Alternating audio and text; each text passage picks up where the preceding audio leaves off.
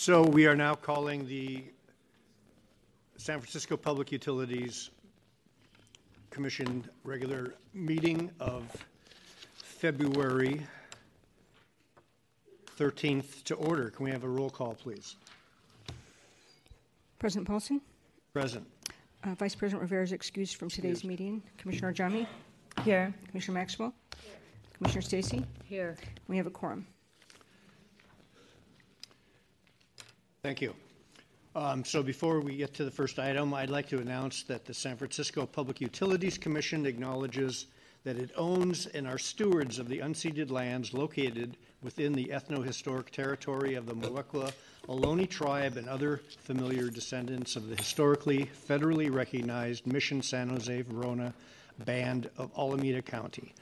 The SFPUC also recognizes that every citizen residing within the Greater Bay Area has and continues to benefit from the use and occupation of the Molecular Ohlone tribe's Aboriginal lands since before and after the San Francisco Public Utilities Commission's founding in 1923.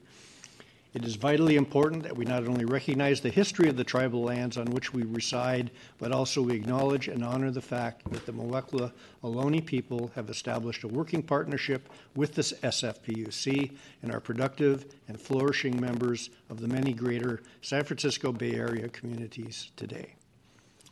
So Donna, can you call the first item, please? Item number 3, approval of the minutes of the January 22nd, 2024 special meeting, January 23rd, 2024 regular meeting, January 26th, 2024 special meeting, January 29th, 2024 special meeting, and February 2nd, 2024 special meeting. So are there any corrections or comments on any of the minutes from these past meetings, Commissioners? Seeing none, we will open this to public comment. Donna? Do any members of the public present to provide comments on any of the minutes? See none? Seeing none, can we get a motion and second to approve the minutes for those numerous meetings? Move to approve. Second. Can we have a roll call, please? President Paulson? Aye. Commissioner Maxwell? Aye. Commissioner Jami? Aye. Commissioner Stacy? Aye. We have 4 ayes. Item 4, general public comment. Donna, can you open? Yes, item 4 is general public comment. Members of the public may address the commission on matters that are within the commission's jurisdiction, but are not on today's agenda.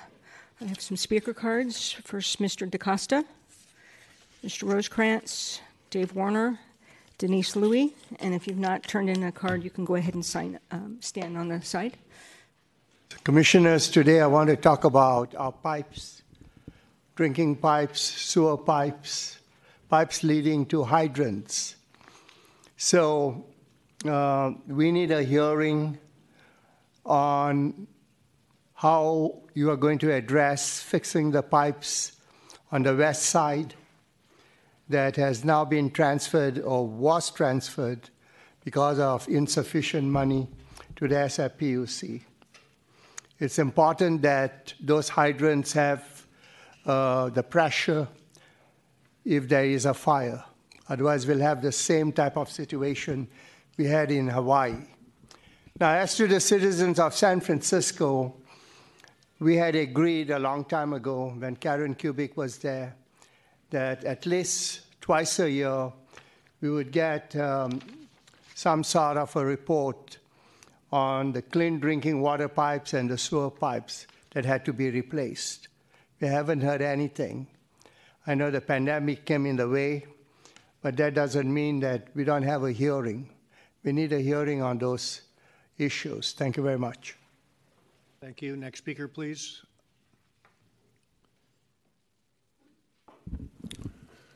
Thank you. Good afternoon, Commissioners. It's always a pleasure to come to City Hall and see the happy people getting married in the hallway. It's kind of a neat thing. But I've come here today to correct the record from 3 weeks ago when I spoke to the substance of the MOA between the SFPUC and the National Park Service. In the ensuing discussion, the Commission asked if there had been public review. Staff indicated it was the responsibility of the National Park Service. I'm not sure why it's the responsibility of one party and not the other. However, on June 1st of last year, we asked the Park Service for permission to review the draft MOA, it was denied. We asked the PUC and the National Park Service in writing on June 19th in a letter to Mr. Herrera and the superintendent. We didn't receive a response. On September 26th, we sent a letter to the Park Service opining on some elements of the MOA as well as other things. I know the city generally, and the SFP in particular, prides itself on the opportunity for public review on issues before it. There was no such opportunity in this case. Thank you. Thank you. Next speaker.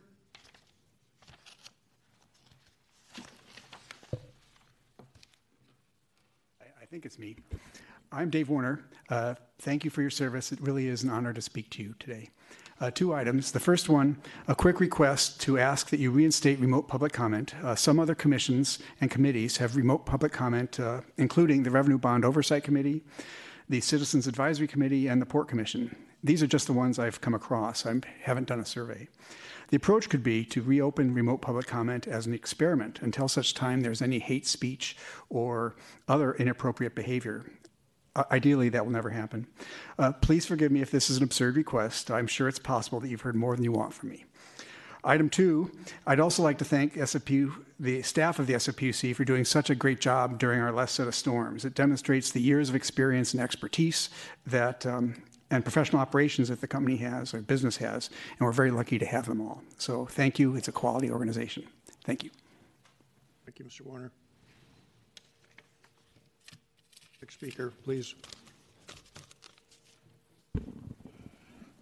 Good afternoon. Denise Louie here, member of the Center for Biological Diversity and PUC customer. Again, I urge you to withdraw PUC lawsuits against the State Water Board, and I'll give you a few reasons why you should remove the lawsuits. Here are the top three. One, because the Bay Delta ecosystem is verging on collapse. Two, because the PUC Water Enterprise Environmental Stewardship Policy states that the PUC, entrusted to responsibly manage resources, is committed to responsible natural resources management that protects and restores viable populations of native species and maintains the integrity of the ecosystems that support them for current and future generations. Three, because this policy, the Water Enterprise Environmental Stewardship Policy, says the PUC strives to be a leader in science-based environmental stewardship, meaning there's no basis for pursuing your voluntary agreements. Another reason for dropping the voluntary agreements and lawsuits is the city's general plan's environmental protection element, which directs the city to restore and improve the quality of natural resources and protect rare and endangered species and natural habitats, including the Bay. There are even higher authorities, but this should be enough for you to meet your responsibility to immediately drop PUC voluntary agreements and lawsuits for the sake of our internationally recognized significant Bay Delta. Time is of the essence. The fish cannot hold on much longer as they are already threatened with extinction.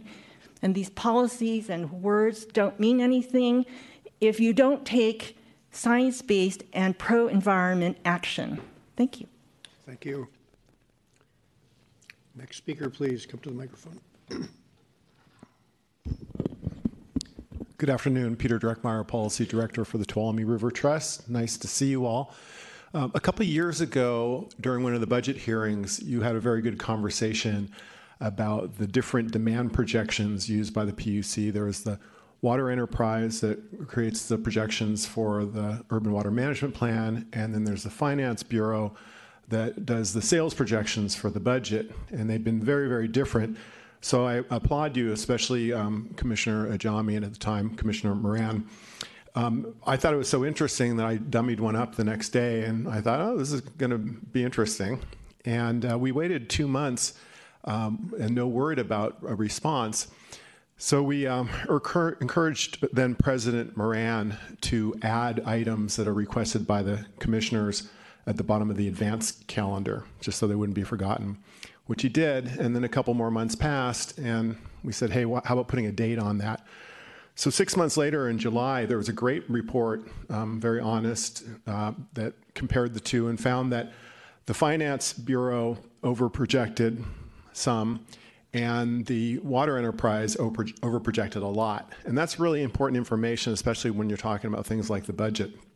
So I also really appreciated Commissioner Ajami on November 28th mentioned that it'd be good to know how lower sales would affect the budget and affordability. That wasn't added to the advanced calendar. I hope that process hasn't gone away, but that would have been good information to have. And finally, we're still waiting for the alternative water supply plan. The draft was June 30th, and it's been 7 months, so it'd be nice to see that on the advanced calendar. And it'd be wonderful if we could get 3 minutes like we did before COVID. With COVID, a lot more people were able to participate, so it made sense to minimize it to 2, but 3 minutes would be helpful. Thank you. Thank you for your comments. Next speaker, please.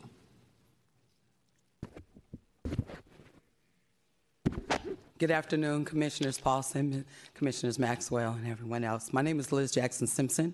I'm the CEO of Success Centers, and we provide alternative education and workforce development services here in San Francisco. And I'm speaking today on support of the SIP program. The SIP program provides education, workforce development, and arts services to community members, and I just want to ensure that this program stays intact. We have been beneficiaries of it. As you know, our grant dollars can only do so much, just provide training to people, but huge gaps in service exist from these very restrictive dollars. But these SIP program dollars allow us to provide things like tools and union dues, and one of my clients needed prescription goggles in order to go to work. These are huge barriers that keep people from getting into livable wage jobs. Additionally, on the back end, we continue to support and provide case management services once folks are even placed, because as we know, this is transient, very temporary work, and so providing that support to some of our constituents that go through 18 to 20 weeks of training every day to prepare and get ready for these jobs. We want to make sure that they continue to stay employed so that they can thrive here in our beautiful city of San Francisco. So I have some information here about how some of the SIP programs in partnership with WebCorps and the Building and Trades Council have supported those of us in the Bayview, Hunters Point community and San Francisco at large who provide these kinds of services. We were recognized by the Department of Labor this past August for this very innovative intermediary that we've created that exists nowhere in the region, let alone in the city or the country. So I'll leave this information here for your review. Thank you for your time. Thank you for those words. Public comment. If you would like to speak, please come right to the microphone. Next. And if there are those, please come to the microphone. We will call you. Good afternoon. My name is Mary Butterwick. I'm a longtime resident of San Francisco. At several meetings, members of the public have asked the Commission to revisit its extremely conservative 8.5-year design drought, the primary tool used for managing flow releases. The 8.5-year design drought reportedly has a return period of once in 25,000 years. I do not believe this is a reasonable approach for managing flow releases on the Tuolumne River. This policy is particularly damaging to the riverine environment during dry periods when aquatic life needs adequate flows the most. I urge the Commission to reduce the length of the design drought by 1 year, apply reasonable demand projections, and then present the results to the public. These actions would go a long way towards addressing the perceived water supply needs and hopefully would facilitate a meaningful dialogue on the in-stream flows needed to restore and maintain a sustainable population of fall-run Chinook salmon in the Tuolumne River. I also urge the Commission to drop its lawsuit against the State Water Board's Bay Delta Plan and work with the state to ensure flows in the Tuolumne are consistent with the in-stream flow standards adopted by the state in 2018. Thank you. Thank you for your comments. Please. We're on public comment. If you have General public comment that has nothing, that is not on the agenda that you would like to address, please come to the microphone. If it's on the agenda, we will call that during the course of the agenda. Right, thank you. Are there any more folks for public comment? Okay, seeing none, are there any other folks that have called in? Seeing no more public comment, we will go to item number 5, which is the report of the general manager. Thank you, Mr. President. Nothing to report. Okay. Thank you. So we will go to item number 6, which is the consent calendar.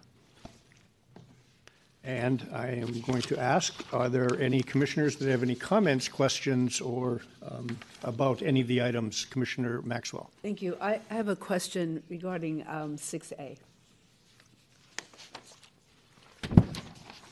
Item 6A, with that contract, I see that maybe Katie Miller could ask that question, and maybe you have a question while she gets to the mic.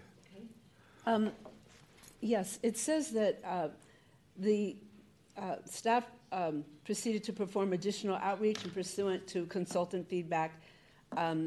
So they revised the sub-consultant qualification requirements because there was only one, there weren't enough people. And so I wanted to know what that revision was. It says consultant feedback revised the sub-consultant qualification requirements. Yes, thank you, Commissioner. Katie Miller, Director of Water Capital Programs. I do have some notes here, and I think I can answer that directly.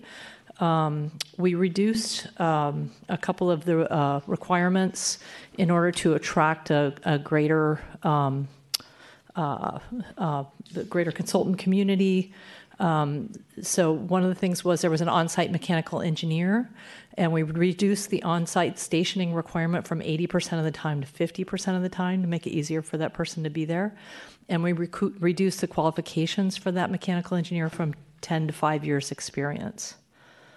We also modified language for qualification requirements to avoid uncertainty related to references to the term similar, and instead refer to quantifiable parameters.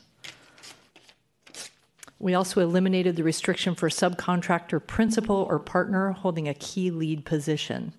The concerns related to the original language were mitigated by the inclusion of new requirement elsewhere: must be an employee of the prime proposer or lead JV partner.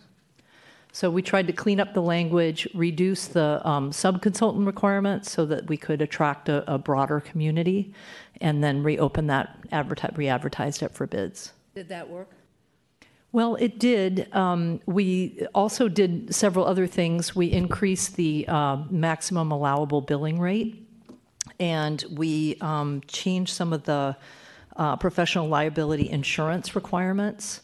That was something that we heard because it was dealing with the emergency firefighting water system. With some of the feedback that we got from consultants was they were concerned about liability with fire insurance,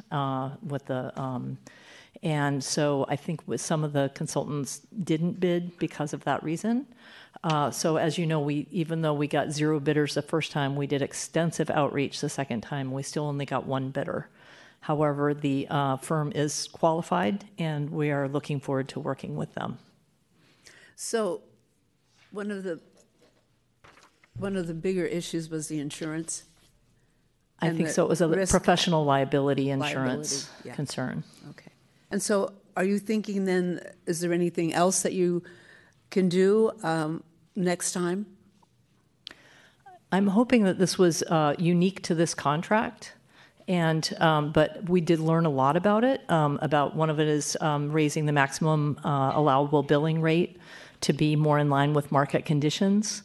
Another is to reduce the sub-consultant requirement so we can attract more local JV partners, some of the smaller firms for subs and JVs, to get a higher participation rate of our local contractors. And those have carried through to our current contracts. So I think those will help us be more successful in the future, and was good lessons learned from this. Great. Right. Thank you. Are there any other, Commissioner Ajami? Ms. Miller, I actually was wondering, when you reduced the subcontract requirements, did I assume those subcontracts have not gone out yet, have they? Oh, no, they were part of the package. Okay. So they are already included with the team that's being awarded. And then when you reviewed those reducing those requirements, did it have an impact? Or do you think partly the reason we did not get a lot of bids was because our hourly rate was lower? I'm just trying to understand which one of these changes led into at least getting one bid. Yeah, I think it was a combination of all the things, the outreach, the liability insurance, and casting a broader net for subconsultants. The higher billing rate did allow the consultant to bring on some specialists for this that we probably would have allowed by exception to contract, after the fact. But by allowing it now, it made it easier for them to bring on the specialists that we really want for this type of work. So I think that was helpful.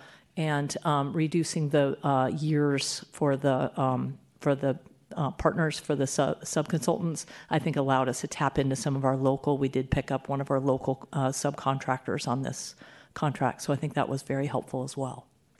Thank you. Commissioner Maxwell, follow up? Thank you. So do you have a process or a strategy for outreach so that your outreach is consistent?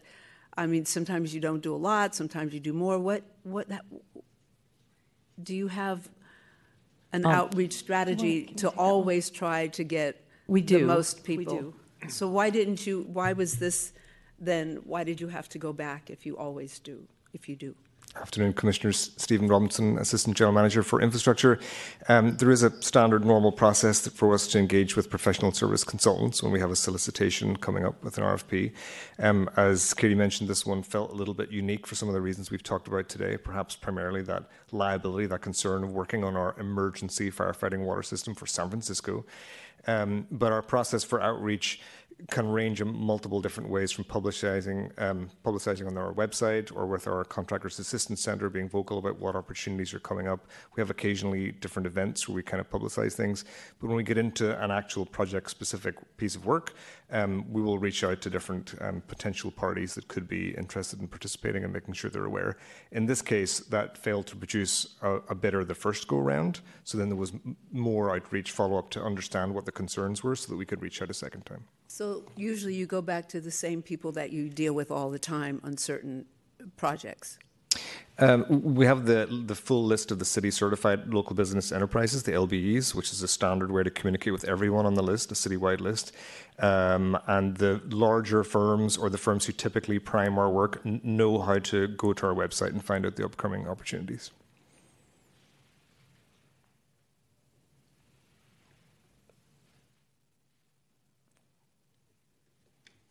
Commissioner? Okay, thank you. Any other questions? I have a quick comment. I think maybe this goes back. I mean, obviously each project is different, but we have been dealing with not getting enough bids for different RFIs or RFPs that we're putting out, and that is a little bit challenging because you don't know if you're really picking the right person or the best person. I mean, of course, we are picking the right person, but the best bid, because if you have only one, it's hard to compare to other options you could have had. So it would be good to figure out how we can improve that situation. If that means that we have to rethink budget, if that means that we have to rethink other technical requirements. Obviously, we want to make sure everything is done right and to the quality. But we also have had some conversations about some of these technical requirements also, depending on time and where we are, can impact our own recruitment internally as well. So it's kind of like maybe we can have a broader strategy around that. But we do need to be able to get more than just one bidder for these projects. Some are more specialized, obviously, I do understand. But this is not just a lone case. Every other projects we have, often we don't get that many bidders. And then cost goes up. Right. Okay, thank you, commissioners, and thank you, Stephen and Katie. Commissioners, anything else on the consent agenda in terms of questions? Seeing none, let's open this to the general public. Item 6, consent calendar. Members of the public to provide comment on the consent calendar. See none? Seeing none, can I get a motion or second to accept the consent calendar? Move to approve consent calendar. Second. Moved and seconded. Can we have a roll call, please? President Paulson? Aye. Commissioner Maxwell? Aye. Commissioner Jami? Aye. Commissioner Stacy? Aye. You have 4 ayes. Okay, thank you. Item 7, consent calendar passes. Item 7, approve the umbrella contract. Read item 7, please. Item Secretary. 7, approve the umbrella memorandum of understanding between the San Francisco Public Utilities Commission and the San Francisco Unified School District with a duration of 40 years, which establishes the partnership framework for the SFPUC installation and operation of various green infrastructure projects on San Francisco Unified School District properties, subject to the approval of the San Francisco Board of Supervisors and the San Francisco Board of Education. Good afternoon, Commissioners. Joel Prather, Acting Assistant General Manager for Wastewater Enterprise. What we're bringing here before you today is request for approval is an important umbrella MOU between the San Francisco PUC and the San Francisco Unified School District to deepen our partnership on green infrastructure. This MOU is the product of years of collaborative work between our staff and the staff of the San Francisco School District, Unified School District, sorry. As you know, the intent of our green infrastructure strategy is to deliver our core service of stormwater management while providing multiple benefits to our ratepayers. This collaboration is a perfect example of that. The school district is one of the largest landowners in San Francisco. Their campuses include over 300 acres of impermeable surfaces. Managing stormwater from these services will help PUC meet our green infrastructure goals, while the school district will work towards their schoolyard greening and eco-literacy goals.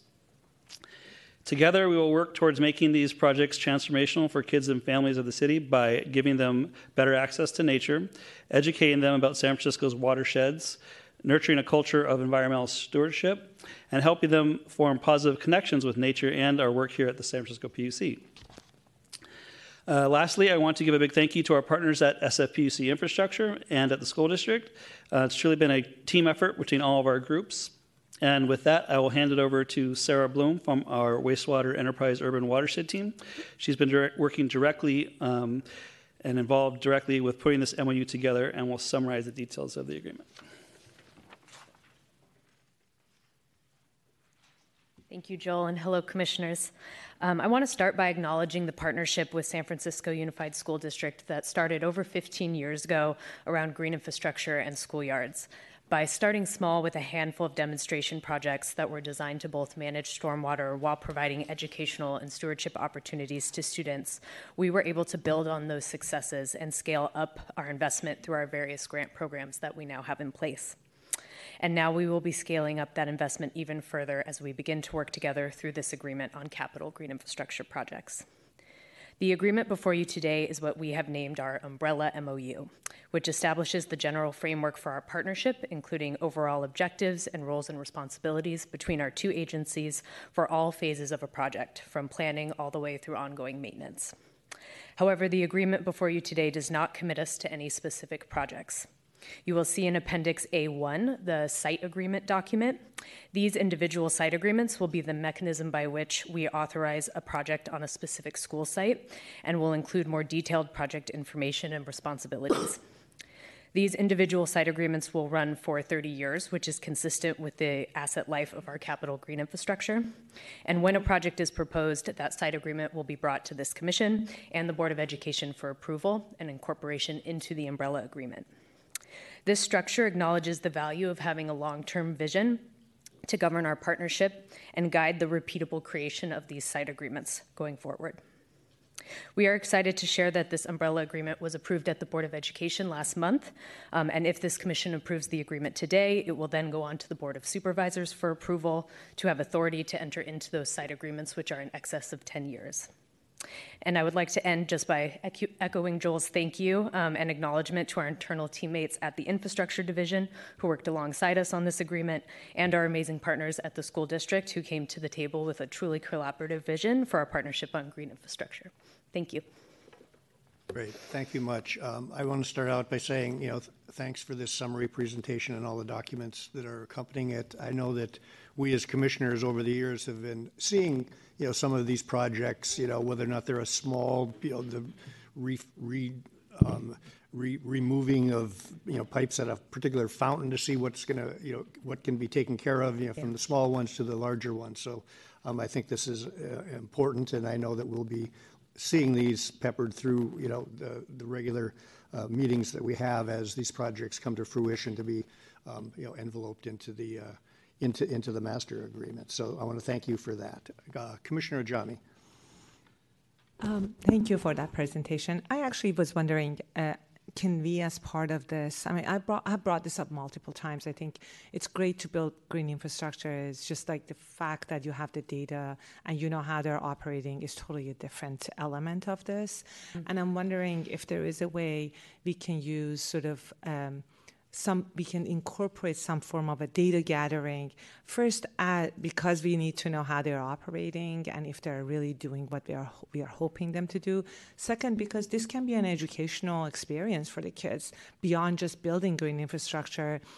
How do you put instruments together? How do you track their operation? How often you need to revisit what you build, right? It is an amazing educational tool, and we can also, I mean, depending on which schools we are looking into, maybe in the high school level, they can even write models that they can see how these operations have started and ended, or disrupted by this and that. I think it would be important to put this in here. I would like for us to be better at gathering information and data on our green infrastructure, and I would like to see that incorporated in this effort. Yeah, we can certainly get back to you on how to do that, whether, what will go in the site agreements. We have some flexibility there if we want to outline kind of our stewardship and engagement with students on a project-by-project basis. And then we could come back about, how we're going to kind of bring that together through all the different sites that we work at. And then potentially you guys can own some of that data or see some of that data, and then we internally can use it to see which location works, which location doesn't work, how often they need to operate it here, what's the challenge there, so just kind of like be able for us to also have that data. Yeah, absolutely. Commissioner Stacy. Thank you, and thank you for the presentation. I just want to endorse what Commissioner Ajami just said. There was an early greening program at my kids' middle school, public middle school in San Francisco, and just the planning process and the way the students got involved in the planning process with the teachers and the staff was a really useful educational tool.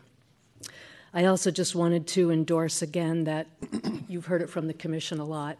Green infrastructure is a really important part of our wastewater program, and it's good to see that you are pursuing it. When I first read the agenda item, I thought, wow, it's really ambitious, 40 years with the school district.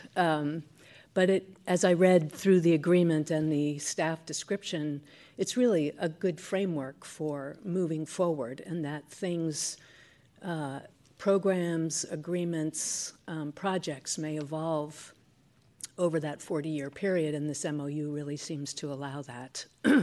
I also noted that there were fairly easy termination provisions so that if circumstances change so radically that it's not working out for either the school district or the city, that they can terminate the MOU. But it seems like a really useful framework for a long period of time moving forward. So I just wanted to endorse that as well.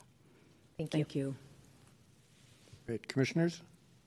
Again, thank you for that, a 40-year partnership with many details forthcoming. So thank you very much. Thank you. Let us open this to public comment. Have any members of the public present to provide comment on item number 7? Please come to the microphone. Denise Louie, active member of the California Native Plants Society. Gee, where to begin? California is a biodiversity hotspot, meaning we're blessed with an abundance of species, many of which we have brought to the brink of extinction. And it's not just Bay Delta fish, it's plants as well. San Francisco is an important part of this biodiversity hotspot. In fact, of the 780 plants in San Francisco's historical record, 1/3 have disappeared. We should be seeing more of the 516 that remain. So I'd like to see and hear your documents and speakers include the fact that we need to create or recreate and protect native habitats with plants, starting with plants of San Francisco genetics. So just for example, I need you to know that plants from my backyard with seeds with San Francisco genetics were used in the habitat restoration around Laguna Honda Reservoir and the recent PUC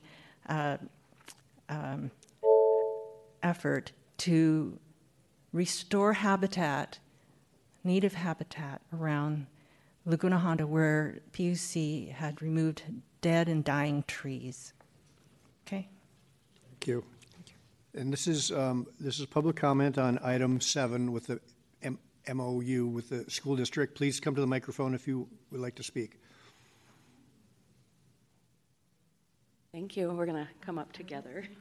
Hi, I'm Katie Boyle. I'm the Executive Director of Facility Services for the San Francisco Unified School District.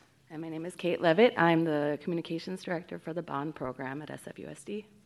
And we are here to endorse this agreement, obviously. I've been working very closely with Sarah over the last few years, putting this agreement together.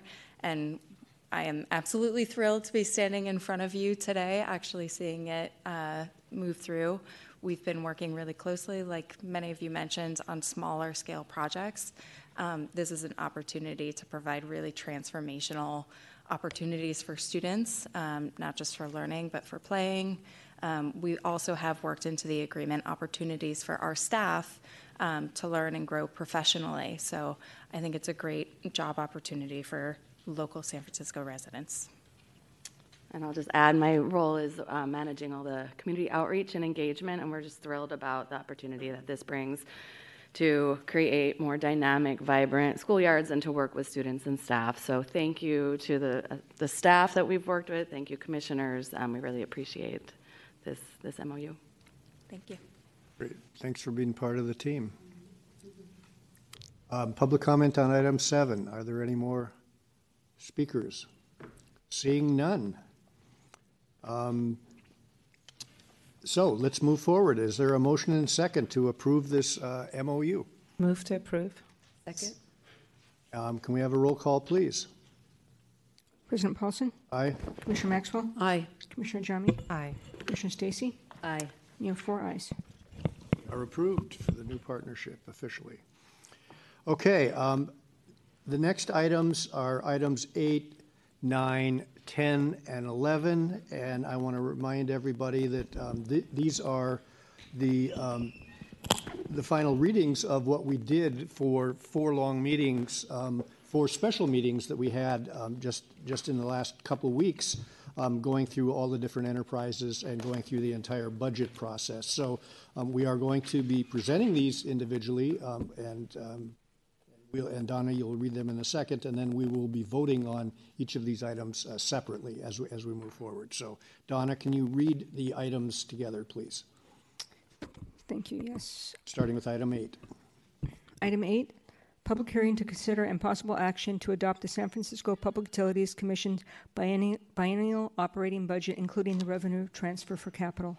Item 9, public hearing to consider and possible action to adopt the San Francisco Public Utilities Commission's 2-year capital budget and authorize the general manager to seek Board of Supervisors approval for the issuance of water revenue bonds and other forms of indebtedness, including commercial paper and state revolving fund loans, wastewater revenue bonds and other forms of indebtedness, including commercial paper and state revolving fund loans, and power revenue bonds and other forms of indebtedness, including commercial paper loans, all subject to the terms and conditions of Charter Sections 9.1076 and 9.1078. Item 10, public hearing to consider impossible action to adopt the San Francisco Public Utilities Commission's 10-year capital plan. And item 11, public hearing to consider impossible action to adopt the San Francisco Public Utilities Commission 10-year financial plan.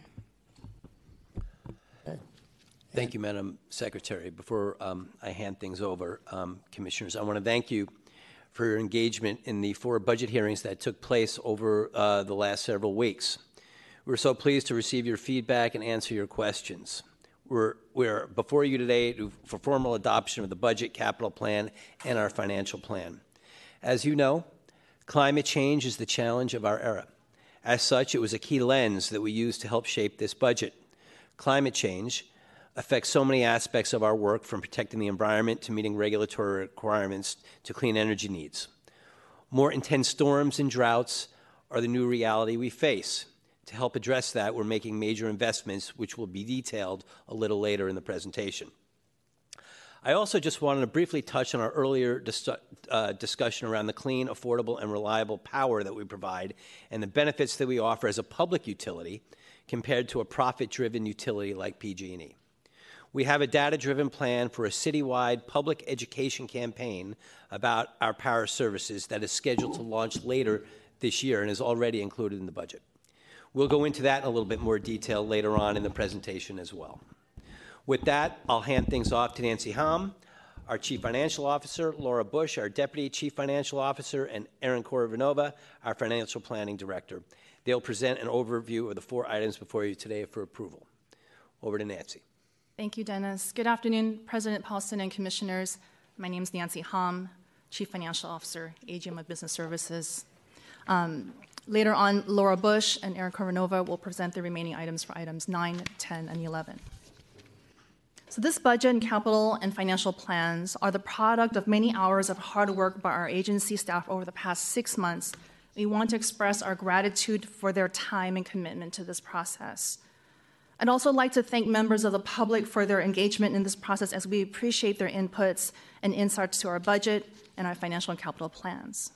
So we're here today to adopt items 8 through 11 on the agenda, which is our biannual operating and capital budget, our 10-year capital plan, and 10-year financial plan. This is our agenda today. We'll begin with a recap of our budget hearings and commission actions, and then revisit our budget priorities.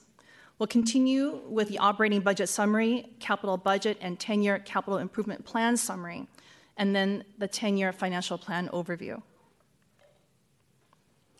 Before we get to the items here before you for adoption today, I'd like to provide a quick recap of what we've accomplished thus far for our 2024 budget hearings.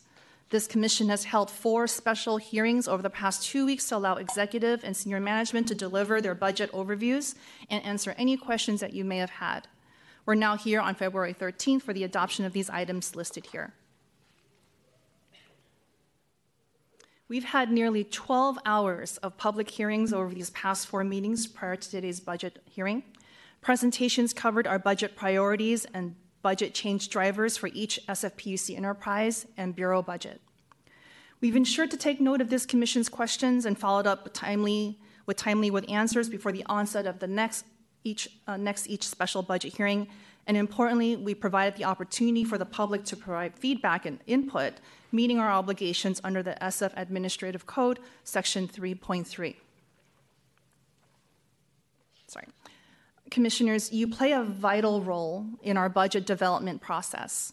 Your role of providing important input and feedback is critical. It is a big step as part of our agency's proposed budget is presented to this public forum. Transparency has been our primary goal in proposing this year's budget. At today's meeting, again, these items are being presented for your consideration. The budget will then be submitted to the Controller's Office and subsequently proposed to the Mayor's Office, who in turn will propose the budget in May. During these 2 next phases, our budget may go through modifications with final approval in June and going into effect on July 1st. At that time, we'll return to this commission and provide you a final summary of the final budget detailing any changes that may have occurred after the adoption of the proposed budget at today's meeting. These changes could include things such as labor agreements, fringe benefit costs, and budget cuts by the Board of Supervisors, budget, and legislative analysts. You've seen these budget priorities throughout our special budget hearings and highlighted in each enterprise and bureau's presentation. We've developed our proposed budgets to align and contribute to our agency's endeavor to becoming a utility of the future. Again, these priorities are emphasized here as affordability, responsible management, and ensuring we invest where it matters. Each budget priority is further supported by initiatives and actions that further guide us in our budget development process. Over the past couple of weeks, we've heard your concerns and feel it is important to respond to them. To be clear, this capital budget and the entirety of our agency's operations are viewed through a climate change lens. We are not only planning for the future impacts of climate change, rather we know that climate change is here and already impacting our systems, region, and our ratepayers. And to be responsive, we felt compelled to specifically call out key areas that we prioritize in our capital project budgets. I want to emphasize these examples and that they're also not an exhaustive list. We can be inclined to say that all of our capital projects in the next iteration of the 10-year plan is either a result of climate change or that we seek to ready our system and ratepayers for the oncoming worsening impacts of climate change. And though that statement does sound exaggerated, please allow me to share why it's not. Our agency's response to regulatory, environmental, and clean energy needs is clearly climate-driven. However, budgeting for the repair and replacement of aging infrastructure does not appear as clean-cut. So in viewing this budget through a climate lens, enterprise staff considered it this way. Increasing dramatic storm events placed increased pressure on our wastewater infrastructure. Increasing hot weather events also negatively pressure our power infrastructure and create domino effects to our power supply and distribution costs. The uncertainty of the frequency and severity of drought events also leads to water infrastructure and systems being stressed. And these are a few key examples, and they illustrate and provide to you an example of how climate change is further aging our already old systems, where many components are already beyond their expected use life. We know that the examples of aging infrastructure points to a broad brush in nearly saying all of our proposed $11.8 billion capital plan is a result of climate change. But to be more specific, the following highlights are some key projects that are inarguably the strategic actions in response to the direct result of climate change on our agency.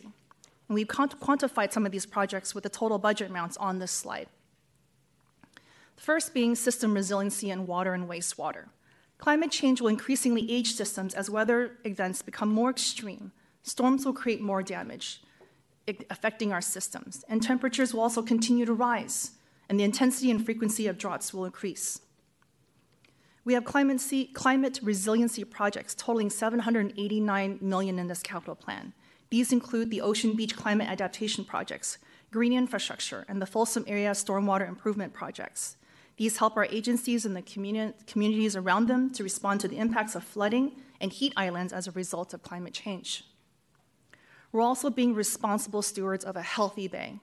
Our largest project in this iteration, the 10-year capital plan, is the Southeast Outfall Nutrients Reduction Project, which ensures that we do our part to contribute to the reduction of the regional issue of nutrients in the bay, and that project totals $1.2 billion. Clean energy expansion, a total of $780 million. These projects include the Moccasin penstocks, carbon-free steam, the San Francisco International Airport's substation improvements, and the downtown electrification for the ferry. These all ensure that our agency is a utility of the future and takes our commitment and responsibilities seriously to reduce carbon emissions, which only threaten to worsen the impacts of climate change. And while this slide does focus on capital investments, we know that operationally all of our work is impacted by climate change, and we will be evaluating these impacts as we continue to observe how our operational needs may need to change. And we hope that by highlighting this climate change lens that we are already using to evaluate our proposed investments is helpful.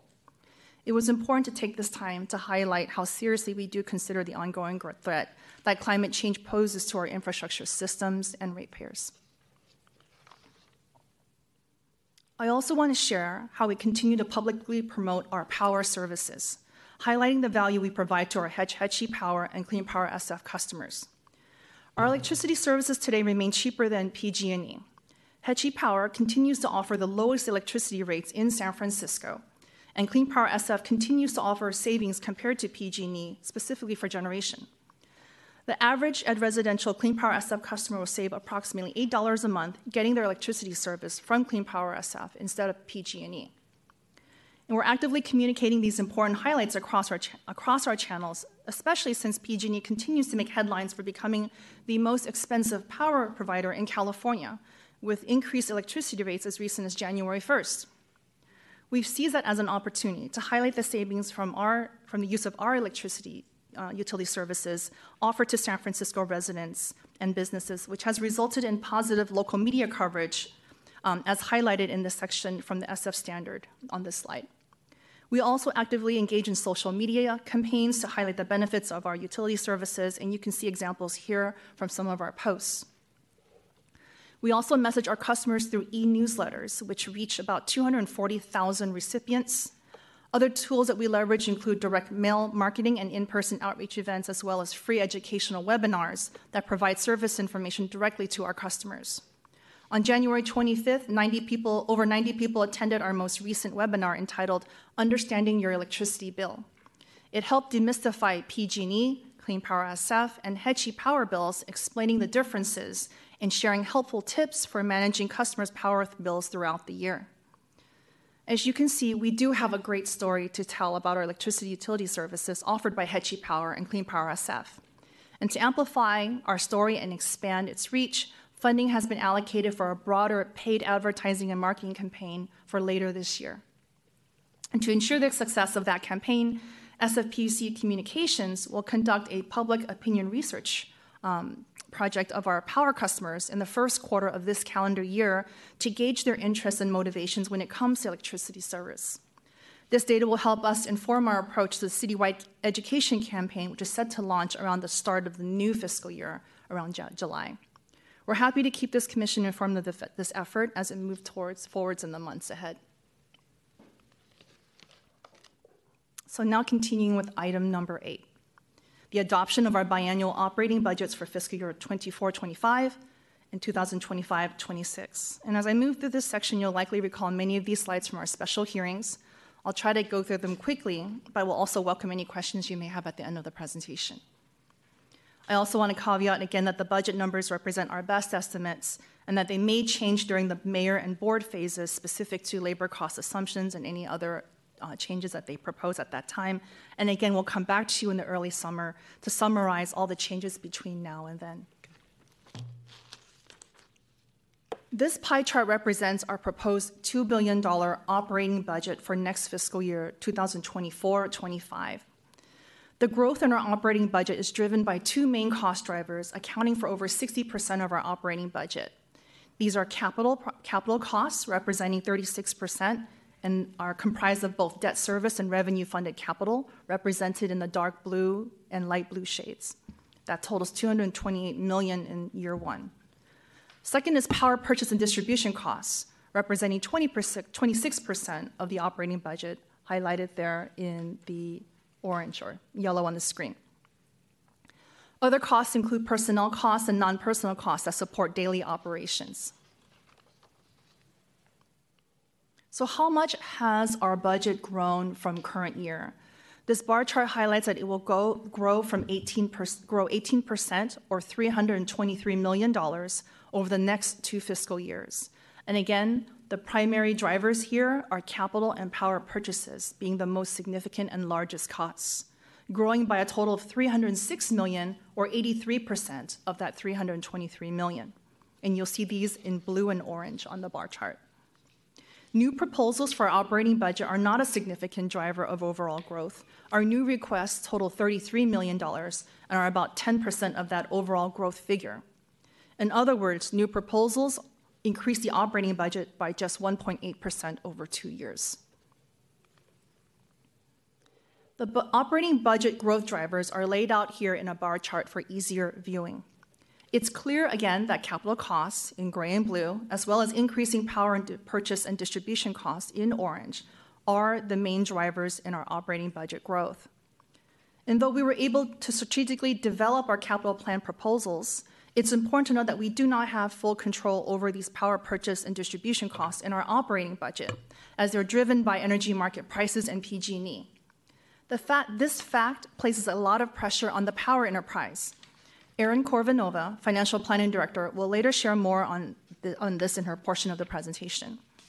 And a quick reminder regarding that green bar at the bottom. It is a reduction in our general reserve contribution as compared with the current year's budget. This is in accordance with our financial plan. Our new proposals are summarized here. You might be familiar with this slide. New operating proposals totaled $47.3 million by fiscal 2025 and 26. However, we've been able to offset a portion of these costs by right-sizing our budgeted salary savings. The net impact of new proposals to the operating budget is a net total of $33 million when factoring these salary savings. The blue table to the left breaks out the new proposals by enterprise and factors salary savings again, and you'll see that at the bottom line. Infrastructure's budget is listed separately, and although their budget does grow, their funding comes from the capital budget.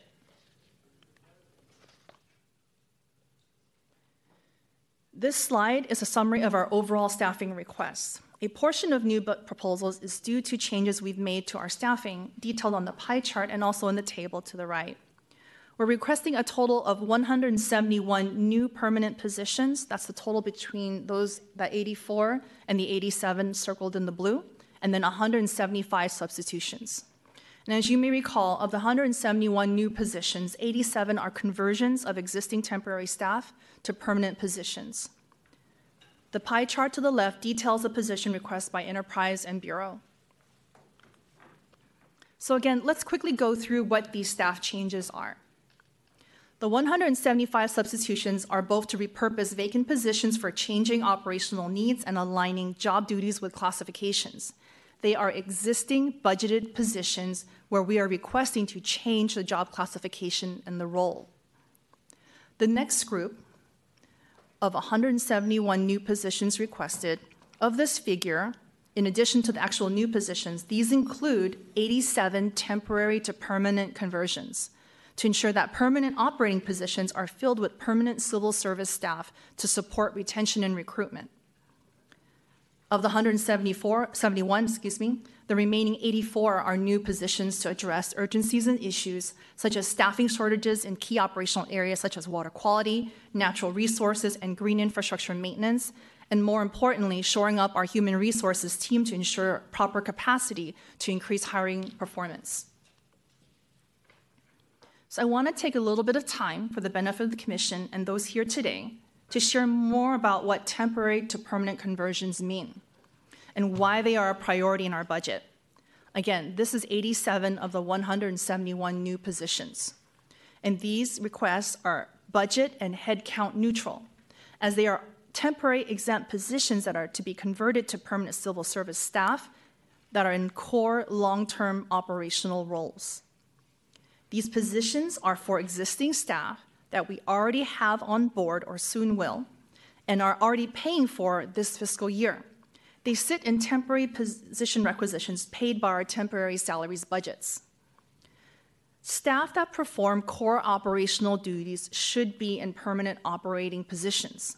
And as we've experienced, temporary staff are more likely to leave employment with the SFPUC. Turnover is a significant challenge for our agency and is a cost to ratepayers as it creates disruption in our business operations, increases labor costs, and has a negative effect on our workforce. So retention of staff is a core priority for our agency. In our recent employee voice survey, not having a permanent civil service position was among the top 2 reasons why temporary employees would consider leaving SFPUC. Being in a temporary position is more likely to make an employee consider leaving, more so than inadequate pay, a lack of meaningful work, or even a poor relationship with supervisors and coworkers. And more importantly, lack of career advancement opportunities is the main reasons employees consider leaving us. Having permanent roles and positions that employees can advance into is thus a key recruitment and retention strategy, and this is proven in our data and through individual experience by our hiring managers. We've lost many talented individuals, employees to offers from internal and external jobs for permanent positions and roles. And as these temporary positions are currently filled at the time of this budget proposal, there is no new headcount for these substitutions. Labor costs for these conversions are offset with reductions in our temporary salaries budget and attrition increases as we are already paying for them with existing budgeted dollars. And again, we won't shy away from the fact that we have a large number of existing vacancies. You may ask, how can we ask for so many new positions when we already have hundreds of positions that we can't fill? Well, we can answer that. Management has thought through this very carefully, and we acknowledge the reality that we need to fill these vacancies and we need the new staff. Finance took further steps to ensure we were being extremely prudent and responsible. We first went through the vacancy report in detail with each enterprise and bureau to identify positions that were no longer needed or were vacant for too long.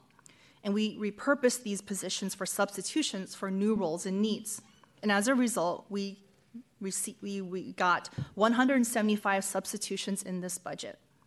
This significantly reduced the number of new requests from the original 203 to 171 new positions we detailed previously. Next, and most importantly, we have a story for every vacancy to ensure that no FTE sits vacant without an active recruitment plan. Every vacancy we have is justified, and we have documented recruitment actions and plans. We've already provided this information in advance to the mayor's office and the Board of Supervisors' budget and legislative analysts in response to their citywide inquiry on vacancies.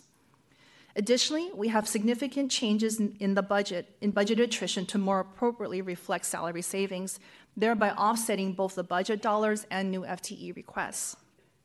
And again, most importantly, we are committed to filling our vacancies, and we do that by ensuring that we bolster our human resources services team to support hiring activities for successful recruitments, and that hopefully we will increase that in the upcoming fiscal year.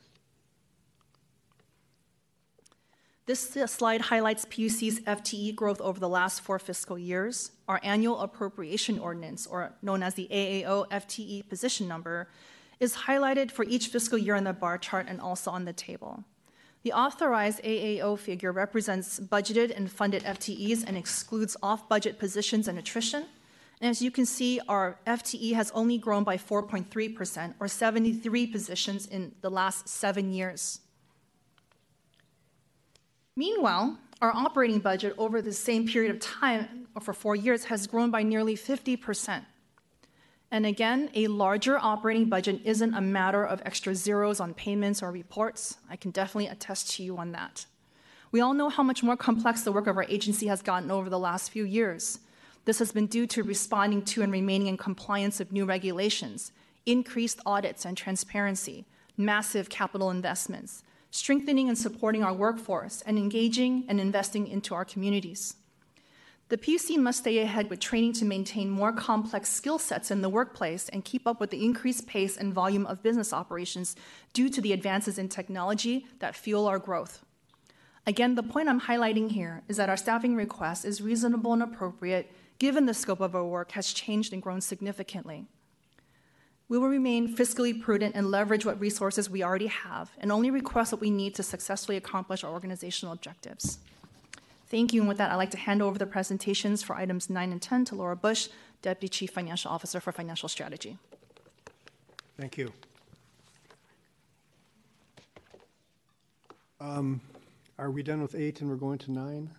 Is that how we are on the agenda? I want to take, if there's commissioner questions, I want to make sure we have an appropriate break. I'd like to do it at the end, but I think if we could do it since Nancy is finished. Commissioner Ajami. Ms. Holmes, thank you so much for your presentation. I actually realized I had a question last time which I forgot to ask, and this might be something that actually General Manager Herrera can clarify for me.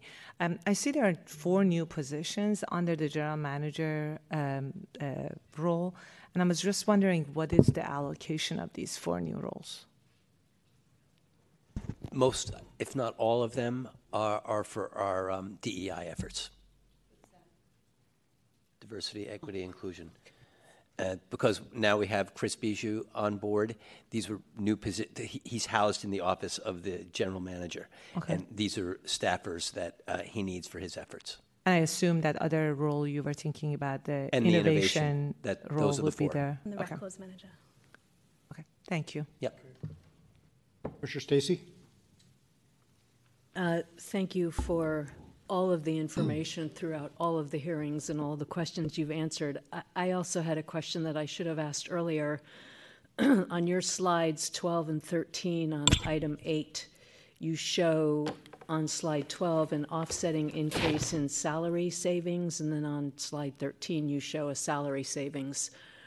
Are those savings caused by the vacant positions? Is that how we save on salaries? That's absolutely right. There's actually two drivers, and you really hit on an important point. The changes in attrition or salary savings in the budget is a major strategy of the SFPUC to be prudent and responsible this year. So we've done two things. We have right-sized our salary savings in our budget to account for historic vacancies and salary savings that we see every time we look at the budget versus actuals report.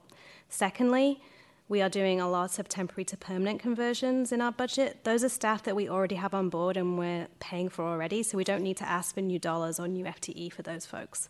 So we're also offsetting those positions through attrition savings, and that's what adds up to the $14 million you're seeing. So I think you've anticipated my follow-up question. The salary savings, if they're vacant positions, they will hopefully decrease that as you fill those vacant positions. But I think what you've just said is we're already anticipating that we're going to fill those vacant positions, and so this number is based on a more traditional rate of attrition and rate of vacancy. That's right. So Okay. actually through this budget, our current attrition rate is just under 11%. We're going to be increasing our attrition rate to just over 12% through this budget to more appropriately reflect the salary savings we've historically been seeing. Okay. And yes, ideally we would get all of those positions filled, but experience goes to show that we won't. There's always going to be turnover no matter how hard we work to fill the positions. So it's prudent and responsible not to charge the ratepayers for the full amount of every position if we know there's going to be vacancies. Understood. Thank you very much. And I'll use this opportunity to squeeze in something I was going to hold till the end before, Laura, you dive in. I just want to thank you for just re-emphasizing, the different ideas of moving from temporary to permanent and going into the details that we went into much more in the earlier budget meetings, but actually emphasizing that and talking about how it's a core job. The ideas that drive this are these are core jobs. It's better for morale. It helps with retention, and they are real jobs. And I know that that's been, not just during this cycle, but for a long time in many departments, not just the PUC. The idea is that, we don't want temporary people. People do want to make careers and have real jobs here. And the emphasis that you are making on this is duly noted. And I'm just going to put that in right now instead of saving it for later. So thank you for that. So Laura, I think you're about ready to dive into the next part of this summary, item 9, et cetera. Welcome again. Good afternoon, Commissioners. Laura Bush, Deputy CFO. I'm going to be presenting on items 9 and 10 today, the capital-related items. So I'm going to provide an overview of the 2-year capital budget, capital financing authorization, and the 10-year capital plans. As you know, we went through these items in great detail during our 4 budget hearings in January. So this is just going to be a reminder, and you'll recognize some of the slides. I'm going to be repeating them. Okay, so as we look back at the budget presentations over the past 2 weeks, it's clear there's been a lot of growth in PUC's capital plans across our enterprises. This slide illustrates the historic investments by enterprise that will be made over the next 10 years. Overall, this year's 10-year CIP is growing by 34%, or $3 billion. The shape of this CIP, this year's CIP is different than in past years as well. Instead of high spending in the first few years and leveling off in the out years, here we see higher spending in the out years as well. This actually explains a lot of the growth. What you see here is a major new project entering the plan, the approximately $1.5 billion nutrients project in wastewater, which will begin ramping up in the second half of the plan and will continue beyond the 10 years. As we've previously noted, this year's capital plan has grown tremendously.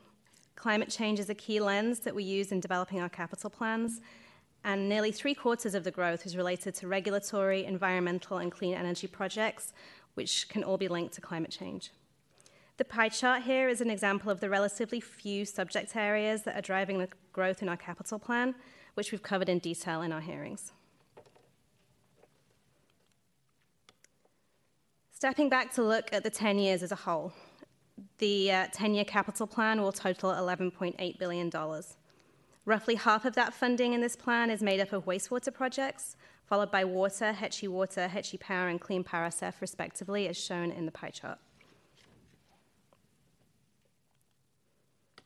Let's now zoom into the 2-year capital budget, which is simply the first 2 years of our capital plan. It's important to note that the large changes to the 10-year plan did not have a significant impact on the 2-year budget, which is the money that we're actually appropriating as part of this budget process. Both years of this budget are just under $1.6 billion. As shown in the slide in the chart, the 2-year budget we're proposing is actually really similar to what we thought it would be in the last iteration of the 10-year CIP. In addition to these numbers here, which relate to the project budgets only, will also be financing costs of around $230 million per year, which are going to be added on top, and I'll discuss that in the next slide. So we talked about debt a lot in my last presentation. In conjunction with the 2-year capital budget you're authorizing today, debt authorizations are needed so we can issue the debt necessary to support these expenditures. The totals here in the slide include the funding for the capital projects, which is about $2.6 billion that we're funding via debt, and associated bond financing costs of about $450 million. These include issuance costs, capitalized interest, rating agency, and disclosure costs. So this is a total of about $3 billion in bond authorization that we're asking for. So just to close out this very brief overview and recap of the information presented in our hearings, I just wanted to leave you with the high-level takeaways about this year's capital improvement plan. This plan is the largest ever proposed in terms of dollars that will allow the PUC to continue to provide clean and reliable drinking water, protect public health and the environment, and provide affordable clean energy. This plan was developed balancing our ability to deliver these projects with our affordability and need to transparently respond to external cost pressures. This plan was developed with a climate lens.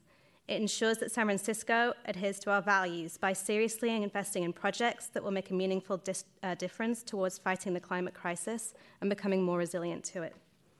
This plan is a catalyst for sustained economic growth, creating tens of thousands of good-paying jobs over the next 10 years. This plan supports small business and business development broadly in the city, in turn supporting the city's general fund through taxes. The development of this plan was the PUC's most rigorous to date, given our focus on the capital planning and improvement initiative. And finally, this plan is in full alignment with the mayor's budget priorities. Projects in this plan will ensure San Francisco is safer, cleaner, more prosperous, and more importantly, more resilient. Thank you. And now I will turn over to, well, I guess I'll take questions now before I turn over to the final item. You will. So since you offered, we are going to gladly oblige. So Commissioner Ajami.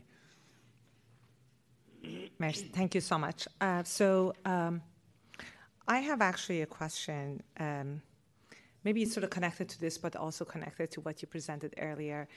We obviously have a portion of our capital cost, which is revenue-funded capital investment. And obviously, like we had this conversation last time too, and I assume Skornova is going to touch on this a little bit, is that what happens if we oversize these things, then revenue doesn't come in, then do we then acquire more debt to be able to pay for that? Like there is a little bit of a dynamic in there that we have to think about.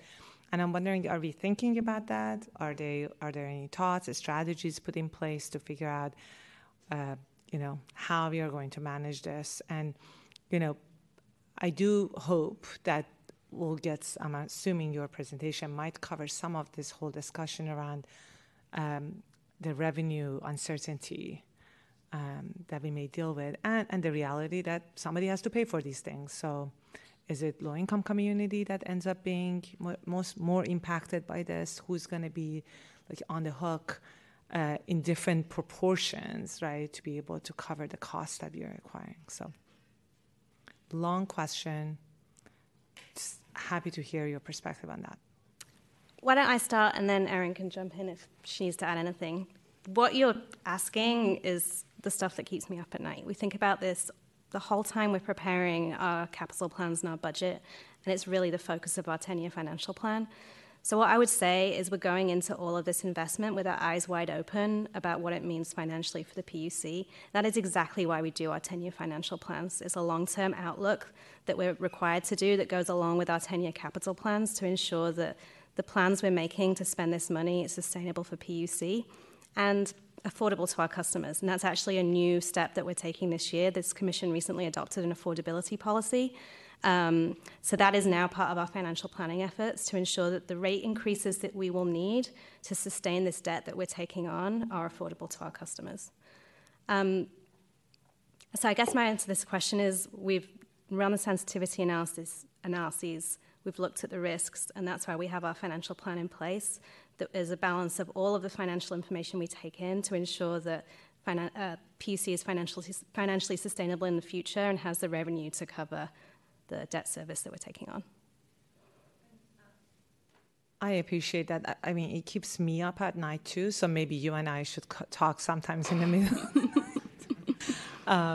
Exactly. But joking aside, it is a big issue, and obviously, it's not just the affordability piece. It's also making sure we have a financially sustainable utility that doesn't end up deferring maintenance to make sure we can have affordable rates. And I'm not saying that's what we are doing or we will do, but I just, if we have a good strategy in place, we can avoid those kind of things. The second thing I wanted to say, again, sort of touches on these both things. I appreciated the effort around climate change and trying to kind of bucket these efforts under like the banner of climate change and see where we are investing our money. I would say maybe I would throw a bunch of other things underneath that too, partly because this discussion you and I are having about affordability and cost and revenue is very much linked to the impacts of climate change, and many other things that we are experiencing. However, there is an opportunity there for us to cross-collaborate around enterprises. And I know each enterprise has its own revenue stream and its own budget and its own sort of bucket. But I really want to see how we as a commission, or at least I'm putting myself out there saying, I would like to see for us to figure out, are there multi-benefit projects that two enterprises can go into business together and invest in. For example, yes, green infrastructure is great for, managing stormwater and capturing some of the, the tip of the storm, but it also can recharge our groundwater, right? Now, obviously, we need to have enough of it to be able to capture what's going on. We need to see how much water is going underground. All of that is important. That's why data very much matters. But it can be a water and a, wastewater solution.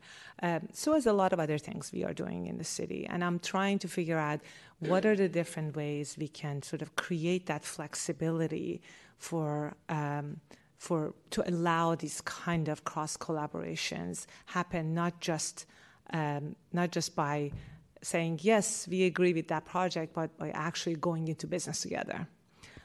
So that's my other comment and overall observation, and I'm happy to hear if you have any thoughts on that too. Thank you. Commissioner Stacy. Thank you. And I have a few comments and questions on the 10-year capital plan. I appreciate what an incredibly complicated and thorough process this has been. We've gotten some really valuable comments from members of the public, really looking carefully at what the 10-year capital plan is and how it bumps up against our affordability metric. And you've heard from this commission, you just talked about it with Commissioner Ajami, how focused you as staff and we as a commission are on that financial planning and maintaining that affordability. And it does seem like there is a constant upward pressure. We have some projects that we don't have data for yet, but we know are in our future, the alternative water supply projects that as they get developed are surely going to add to the costs. And I think that the balance that we have here with a 10-year capital plan, things are going to change. And so I really appreciate the process of reevaluating that capital plan. We don't just act once, wait 10 years, and act again. It's a constant evolution with staff, with the public, and with the commission. And that is just going to be an ongoing struggle and an ongoing balance that we have. And this budget process with all of the extra hearings and all of the good public comment we've gotten, I think really presses us to think really hard about those issues. I had a couple comments on Appendix B. I think there's some updating needed in Appendix B, particularly on page 18. I know I've already asked staff about this. Both the alternative water supply right up on that page, I think, needs to be updated. It needs to include recycled water on the list of projects. I also think on that page, there's a paragraph on climate resiliency projects. I think either that title needs to be narrowed or the description needs to be broadened well beyond just green infrastructure, because you've highlighted throughout this process and in the capital plan of how much of our planning is about climate resiliency. And I think that we need to reflect that everywhere, including in our Appendix B. So I would just, I know we're not adopting that Appendix B, but it is an important document, and I just wanted to update those two paragraphs in particular. Yeah, we're happy to take another look at that. And I just wanted to highlight too, this is only the second year we've produced this report, and it's an attempt to make information about our capital plan more accessible and digestible. You probably also saw the capital plan Excel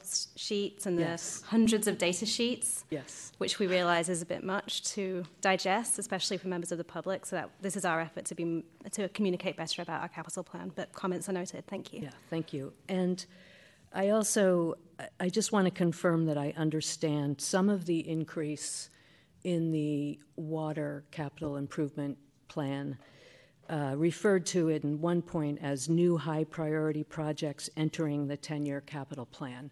And then as I put some of the documents together, it looked like most of those projects were including replacement of aging infrastructure into the capital plan, that's what those new high priority projects were.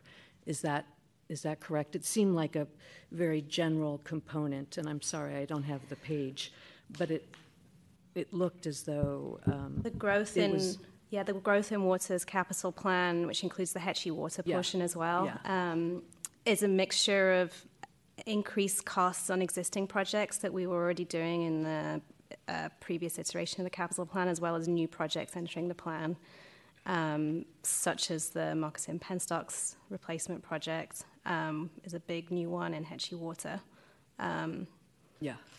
So it's a combination. Yeah, there was just sort of a generic title, and I think that putting the pieces together from a couple of other parts of the staff report that you have added in, replacing more of the aging infrastructure, always a good idea. Yeah. Okay. I think that's it. I have a procedural question, and that is about public comment today. Are we having just one period of public comment for public comment will be at the end of item 11 for all 4 items, as we announced ahead. I would like to request that we give the public at least 3 minutes then to testify, just to allow one final public comment period. I know we've had a lot of hearings, but because there are 4 different matters, I'd like to request that we allow the public at least 3 minutes of public testimony, if that's acceptable. So for both clarity from you and from General Counsel, we can initiate that, and we can do it just for this one particular public comment for these four items. And do we have to take action on that, or can I as chair just say we will do that? Does anybody have any objections to that? Hallelujah. I think Okay, so we will, for items 8 through 11, we will go from the 2 to the 3 minutes. And I think somebody had mentioned that, maybe Mr. Warner earlier. But that being said, okay, so.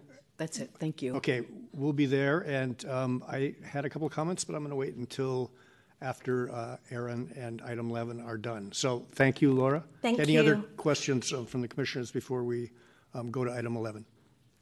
I just, if you don't mind, Mr. President, just Commissioner Ajami and Commissioner Stacy, you alluded to some of the adjustments that we've made in our presentation on climate change and the lens. I just want, obviously, what we did today was an attempt to address some issues that were raised in earlier hearings, but please rest assured this is the beginning of a process and is by no means exhaustive in how we are going to present things going forward and analyze our operations and how they are impacted by climate change. So I just wanted you to rest assured that this is the beginning of a process, right? And in terms of how we present information and analyze our information. So that's my only comment to you. And the environmental lens. Yeah. Okay. All right, thank you. Thank you, Ms. Bush. Just before I hand it over to Aaron, I just really wanted to take the opportunity to thank everyone in the PUC again for their incredible work on this budget. This is not just a finance project, this is a whole of PUC project, and it's incredible to see everyone come together and work on this over the last year. Thank you. Aaron? Thanks for acknowledging that. Thank you. So, hi, Commissioners. Erin Corvinova. I'm the Financial Planning Director, and I'm here to talk about the financial plans, item number 11. And if I could get the slides, thank you. So, our financial plans are required by the Charter. We are required to do an update that goes out 10 years, but starting this year, we've really also extended that to a focus on 20 years to make sure we're getting a more full, complete picture of what these plans mean to our customers. This is where all the operating and capital budgets come together. It's where we determine what rate increases are needed to afford those budgets, and where it's where we check compliance with all of our financial policies. The plans themselves are these huge, complicated Excel financial models, but we also produce a report that goes into exhaustive detail of all the assumptions and data sources that we use to develop those plans. Those are both attached to the agenda item today, that report. This year, we made significant improvements as part of the Capital Planning Improvement Initiative to our financial plans. In particular, we completely rebuilt from the ground up those Excel-based models.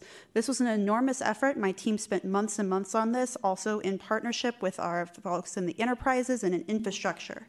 We had a particular focus on making sure we can bring in more complicated data and making sure that we're accurately modeling the way that capital project expenditures flow through and impact our rates, because we all know that's the big driver of our costs. This is really the first stage in what I envision as an ongoing multi-year effort to improve our financial planning. We know our agency is facing much more significant, more complicated, more interrelated issues around finances, and so we're really scaling up the tools and the processes and the staff that are needed in order to meet those challenges. I really want to reiterate what Laura said and thank everybody who's been helping us throughout this process. We could not have got this far without their assistance. Moving on to the outcomes of this year's financial plan. This graph, which you've seen before, shows our forecasts for water and wastewater demands. I say wastewater because our wastewater billed volumes are based on metered water usage, so the forecast of wastewater billable volumes looks a lot like that retail water line on the bottom. The top line is our wholesale water customers, and you're seeing in this graph both actual historic usage levels as well as what we're forecasting for the 10 years of the plan. There's a few things that I want to call out that go into our forecast. First, we have the recovery from the drought for both retail and wholesale customers over the next 3 to 4 years. That does not bounce back immediately, and we've also incorporated an assumption that there will be some permanent shifts, reductions in usage, especially in our wholesale service area where we know customers have greater ability to reduce their demands. That's something we've seen in every drought up until now, and it's something we expect to see going forward. Finally, we saw, especially on the retail side, a big drop in usage during the COVID-19 pandemic. Right now, what we're assuming is that we've really hit a new normal. We're still below where we were pre-pandemic, and we don't think that demand is coming back. We've seen shifts, permanent shifts, we believe, in how customers use our system, both work from home, shifts in how our retail businesses and offices are functioning, and we're not expecting that to change. So starting this year, we're saying this is the new normal, and any changes will be more long-term. The pandemic is not an impact anymore. Past these short-term impacts, we also have a lot of long-term factors that we bring in. We have long-term population and job growth. We have long-term conservation, such as water efficiency requirements, that new buildings are going to have more efficient fixtures. And then we have price elasticity, which models the fact that when rates go up, customers will try to conserve to save money. All of these things have plus and minus impact on our long-term forecasts. I do want to emphasize that our biggest financial risks are usually in the short term where we have locked in rates. So especially on the retail, water, and sewer side, we have already adopted the next 2 years of rates. If we see huge fluctuations in water sales in those 2 years, it's more challenging to respond to that because we don't have the ability, well, without further commission action, to go back and change what we've told customers we're going to do, and we really try to avoid that. We know there's a lot of interest, both from you, commissioners, and from the public in the long-term financial risks. That's definitely something we're going to continue to work on. As I mentioned, we're building out a lot of big tools to face these challenges and continuing our research to make sure we can meet those issues head on. I do think that we have the ability to plan. These things usually don't happen overnight, barring things like pandemics. And we do have the ability to build up our tools and figure out how we can handle these risks in the long run. We'll be sure to bring you back more information about that, especially if we start to tackle our next round of water and sewer rates after this 2-year period when rates are adopted. Finally, before I move on, I do also want to emphasize that this is a projection for financial planning purposes. Our folks in the water enterprise also develop projections for water supply planning purposes. Those are completely different models. They have completely different goals. For them, they're trying to hedge against insufficient water supply, which means they don't want to underproject. For us, we're trying to hedge against insufficient revenues to cover our expenses, which means we don't want to overproject. Those two lines on a graph will never be equal because they're attempting to address separate risks. So I just really want to reiterate that point. This slide is a lot of very small numbers. We include it here because we want to show the detail. I will not go through every single number on this graph, but I will take the opportunity to orient you to what is shown here because you'll see it for every single enterprise. Starting at the top, we have our beginning available fund balance. That is cash that has not been appropriated for operating or capital budgets. It's truly the cash available for our spending. You then have our sources or revenues and the uses or expenses. Sources minus uses equals your net revenues, and then you add that to your beginning fund balance to get to the ending fund balance row. Down at the bottom of the plan, you see our key financial metrics. We're showing here the retail and wholesale projected rate increases, and again, I will reiterate that only the first 2 years of retail rate increases are adopted. Every other number shown here can and will change as we get closer to when the Commission takes action on those rates. We're showing our fund balance as a percent of operating expenses. That's our reserves. Our policy requires that that be at least 25% for most of our enterprises. We have 2 different ways of measuring our debt service coverage. That's how much cash are you generating in order to pay off the bonds that you have issued. The first one, the current coverage, is required to be 1.1, and the second one, the indenture coverage, is required to be 1.35 per this Commission's approved debt service coverage policy. And finally, we have down there at the bottom the revenue-funded percentage of capital. This is a policy, our capital financing policy, that says what is the right balance of revenue funding versus debt funding for our capital plan overall. It requires at least a minimum of 15%, and I do want to reiterate here that revenue funding is perhaps a little misleading of a label. Even when we fund things with bonds, we still pay for those out of revenues, right? That's all at the end of the day, that's all we have is our customer revenues. Really what revenue funding represents here on that line under uses and the percentage is cash funded pay-as-you-go capital. So we like to balance that, and that's a key lever we have to think about what can we afford to pay for in full now versus what do we need to issue debt to pay for over a longer time period, but with interest. And as you can see, Water Enterprise is meeting all of its financial policies for the full 10-year period. Turning now to wastewater, same slide. There's definitely a few more challenges here in wastewater, but instead of showing you on this slide, I have a few that I think are easier to read with more graphical presentations. This is really focusing on wastewater's capital spending, which, as you have heard over and over, is one of the most significant challenges facing our agency. The graph on the left shows not just the 10 years that are part of our proposed CIP, but a full 20-year picture of wastewater projected capital appropriations. We wanted to model this because we know there's some really big projects, very expensive projects that start just at the tail end of our 10-year plan that is before you today. And we want to make sure we're capturing the impact of those on our rates. These are, like I said, very large projects, and they are primarily debt funded. You can see that in the total expenses graph on the right, where the green wedge, which is our annual debt service payments, goes up from 24% of our annual expenses to 58% in the next 10 years. In fact, over the 20-year period, we're modeling that wastewater alone, just wastewater, will issue $13 billion in bonds, all of which must be paid for by San Francisco ratepayers. We've made a few conservative assumptions as we look at this very large amount of debt issuance. First, we've increased in this plan the assumed interest rate that we're paying on those bonds for the first 10 years. We all know interest rates in the United States are very high right now. We used to assume 5%. We've increased that to 6%. In addition, and just to give you some context for what that means, just in the first 10 years, that extra 1% interest for wastewater is an additional $215 million in expenditures. So this really did have an impact on making this plan perhaps more realistic, but definitely more conservative. In addition, we actively pursue state and federal low-cost loans, such as the SRF and WIFIA program, as well as grants to fund our program.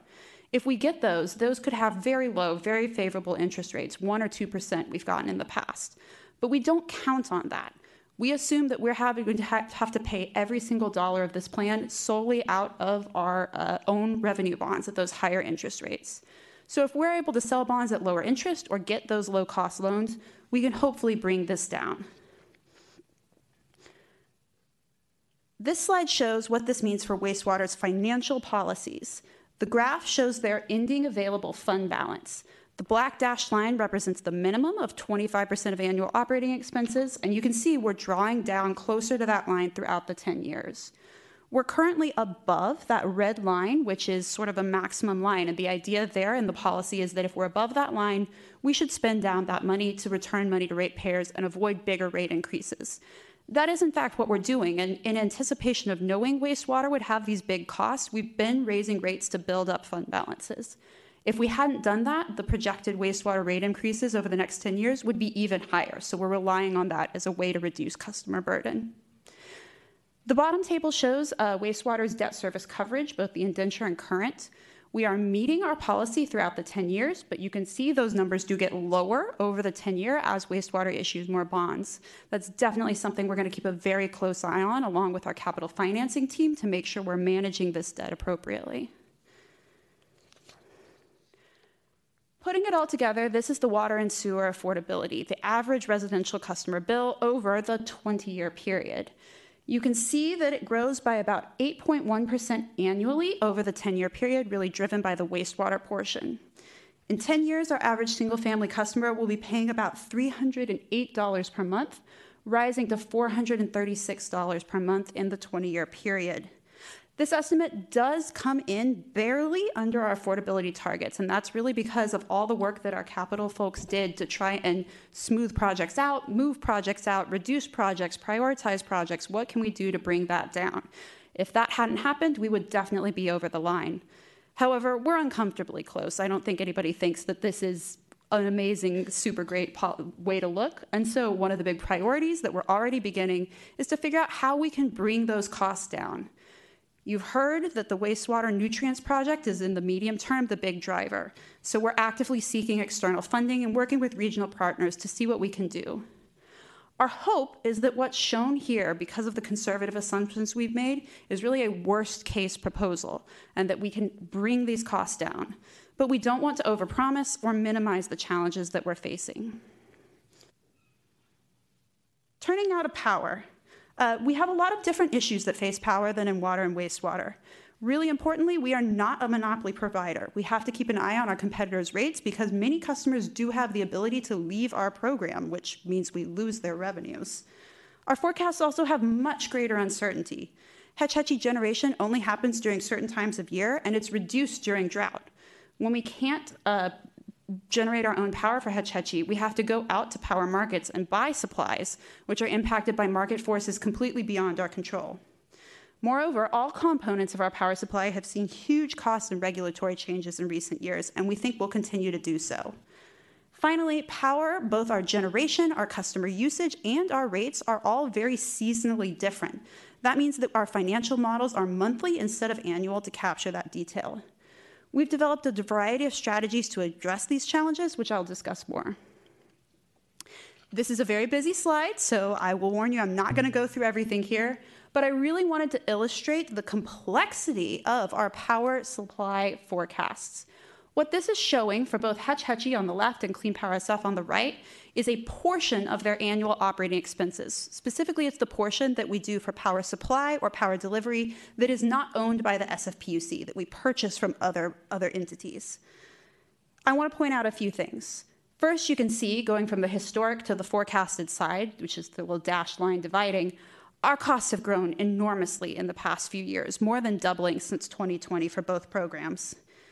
In Hetch Hetchy, the green bars represent the costs we pay to PG&E to distribute our electricity here to our customers in San Francisco. Those rose by a lot in 2022 due to a new regulatory framework, and we don't see them going down anytime soon. In both programs, the purple bars represent a concept called resource adequacy or capacity, which is a growing issue for us here at the SFPUC as well as in the whole state. The idea, and I'm going to oversimplify this a lot, the idea of resource adequacy is it's a regulatory requirement to make sure that all power utilities have enough local, stable power to keep the grid balanced and prevent brownouts. It's a great idea, but the way it's implemented is very challenging for us. There's really not enough resource adequacy attribute around the entire state for all the utilities that need it, and so that's leading to really high prices when we have to go out to market and procure it. Moreover, the resource adequacy regulatory framework is completely changing in the next couple of years. Totally new way of looking at things that's really complicating our ability to forecast those costs. To project out this portion of the plan, because it is so complicated and has so many moving pieces, we work very closely with dedicated teams of experts in the power enterprise. They're heavily involved in this portion. We make conservative assumptions about price. We do not choose a favorable price. We always say, let's err on the side of a higher one when we assume things. And we add a buffer for risk. The red bars represent a power supply contingency. That's a budget above and beyond what we forecast that we hope will go unspent, but we include there in the budget so that if we need in an emergency situation to procure power, we can make sure we have the budget available so we can keep things flowing and keep the lights on in San Francisco. While we expect that costs may start to level out in the 10-year period, we don't expect to return to the cheaper days of just a few years ago. These are the new reality facing not just the power enterprise, but all power providers in the state and country. Here is Hetch Hetchy's detailed 10-year financial plan.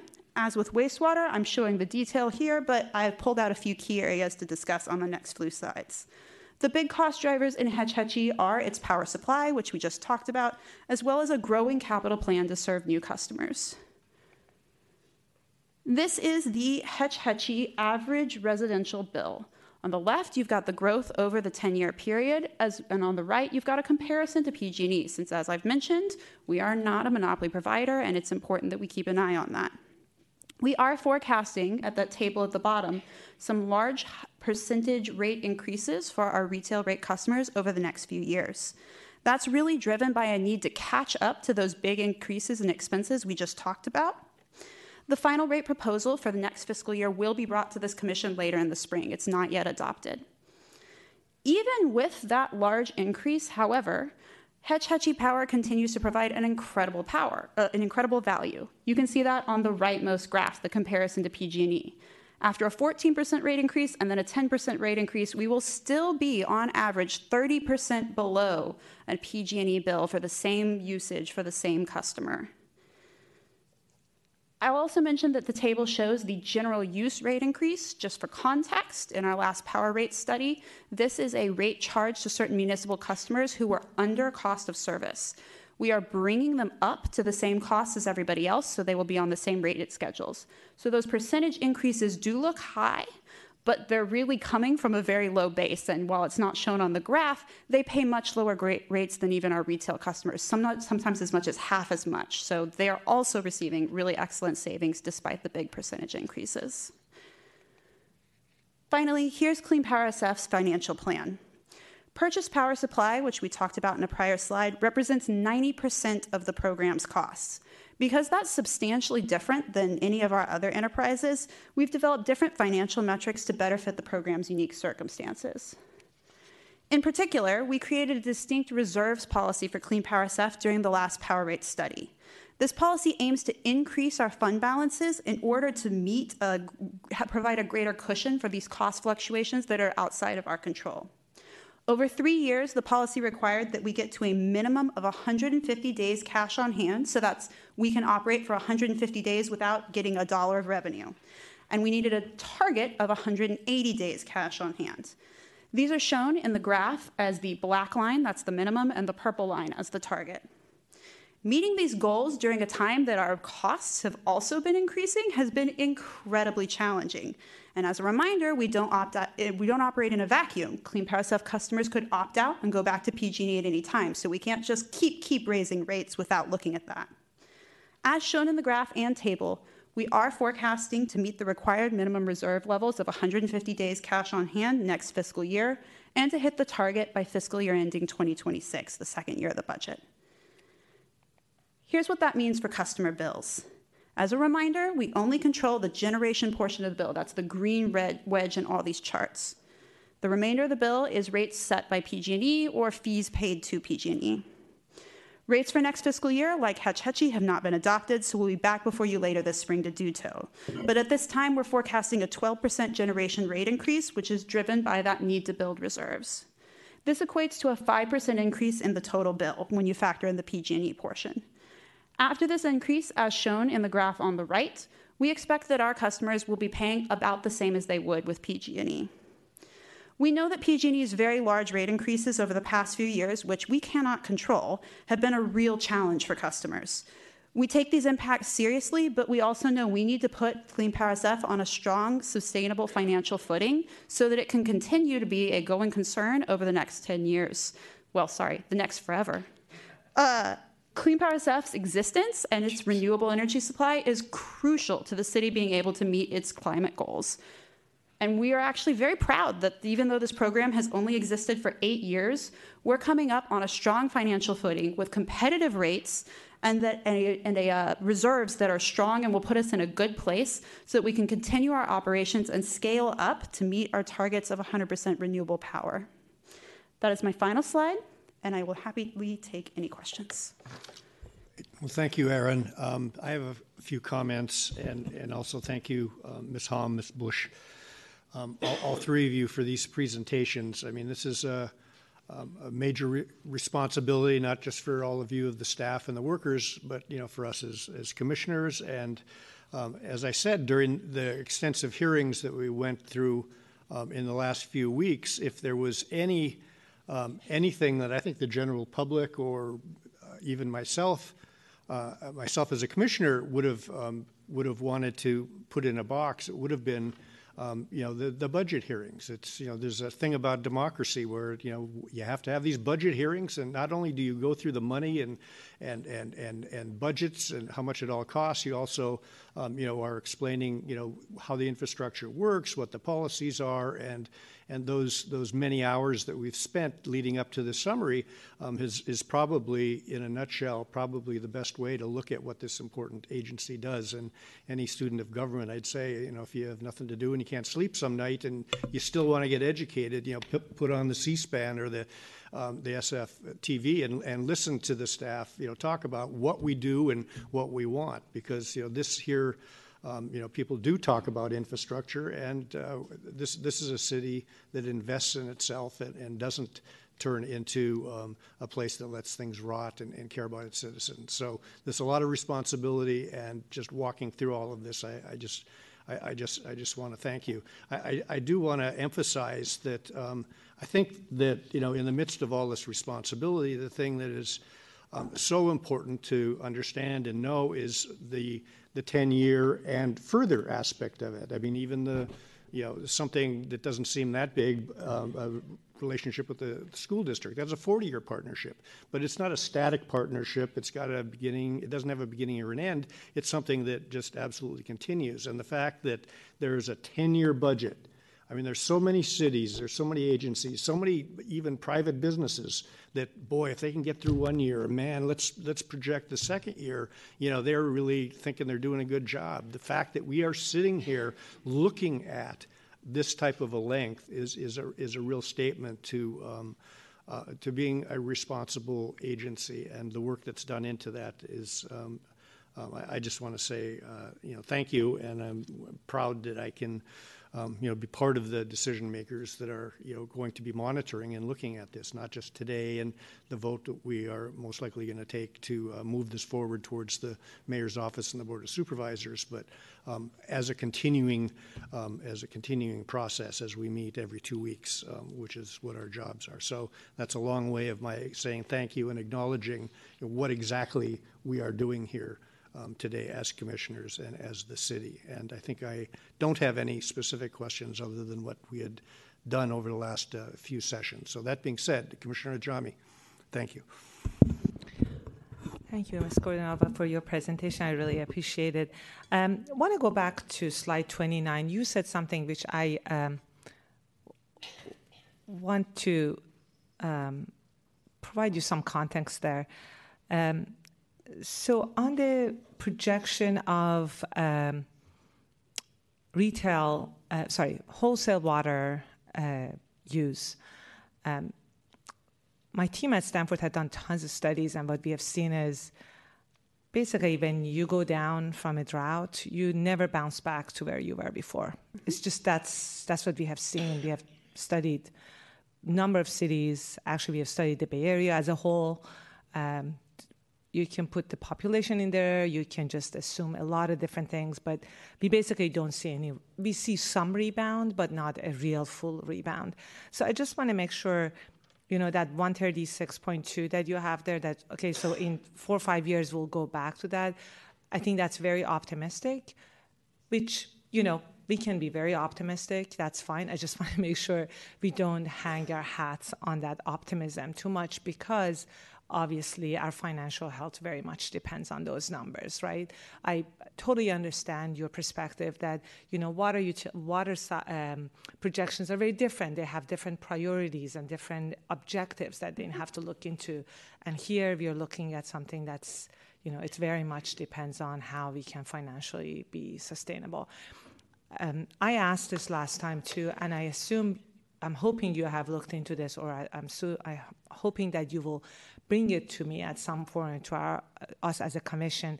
I would like to see, like in these uncertainty bounds that you have on this slide, how does your slide 35, so keep with me, taking this and then looking at slide 35 and see how your slide 34, not 35. I'm just trying to see what is the interaction between these two. Yeah. If not just looking at your, mean or median that you're looking at, but actually if you have an uncertainty bounds or do a sensitivity analysis to see where the bottom one is, where the top one is, how does this thing look?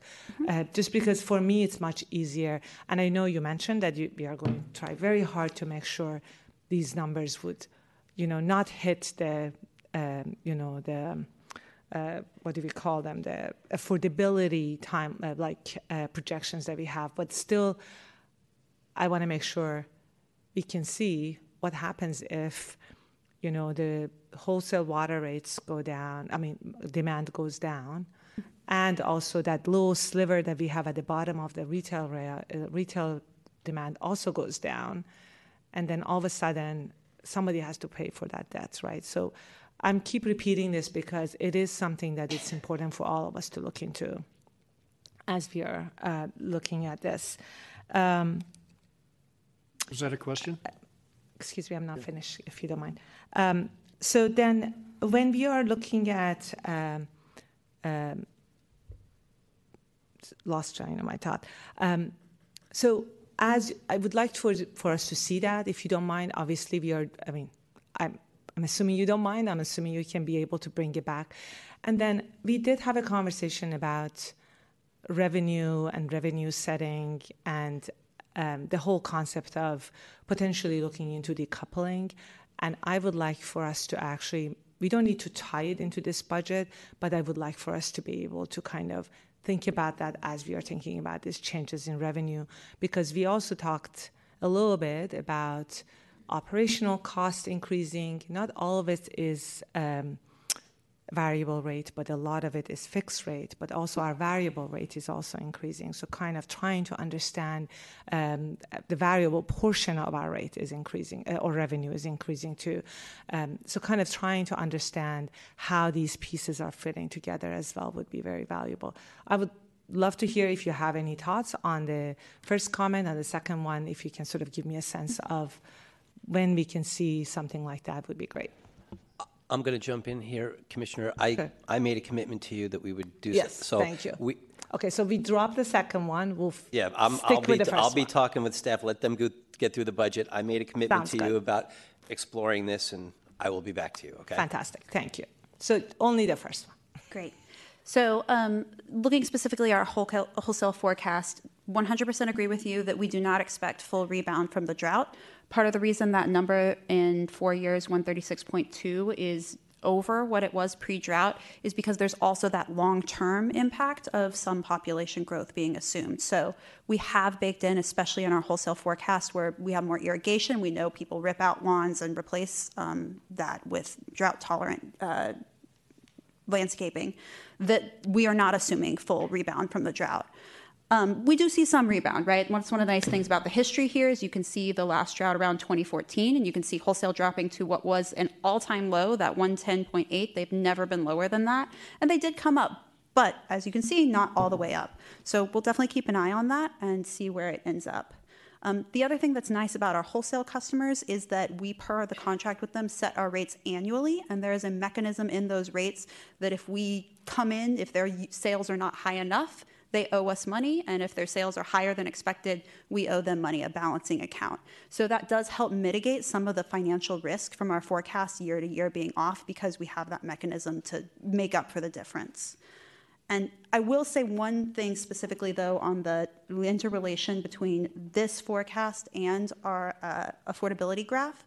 I really do want to highlight, and I'll just flip back to the affordability graph here, that if this customer, which is an average customer with assumed usage that flows out of the models, if this customer was to cut their usage by half, and then every customer in San Francisco cut their usage by half, we would, to collect the same amount of money, have to double our rates.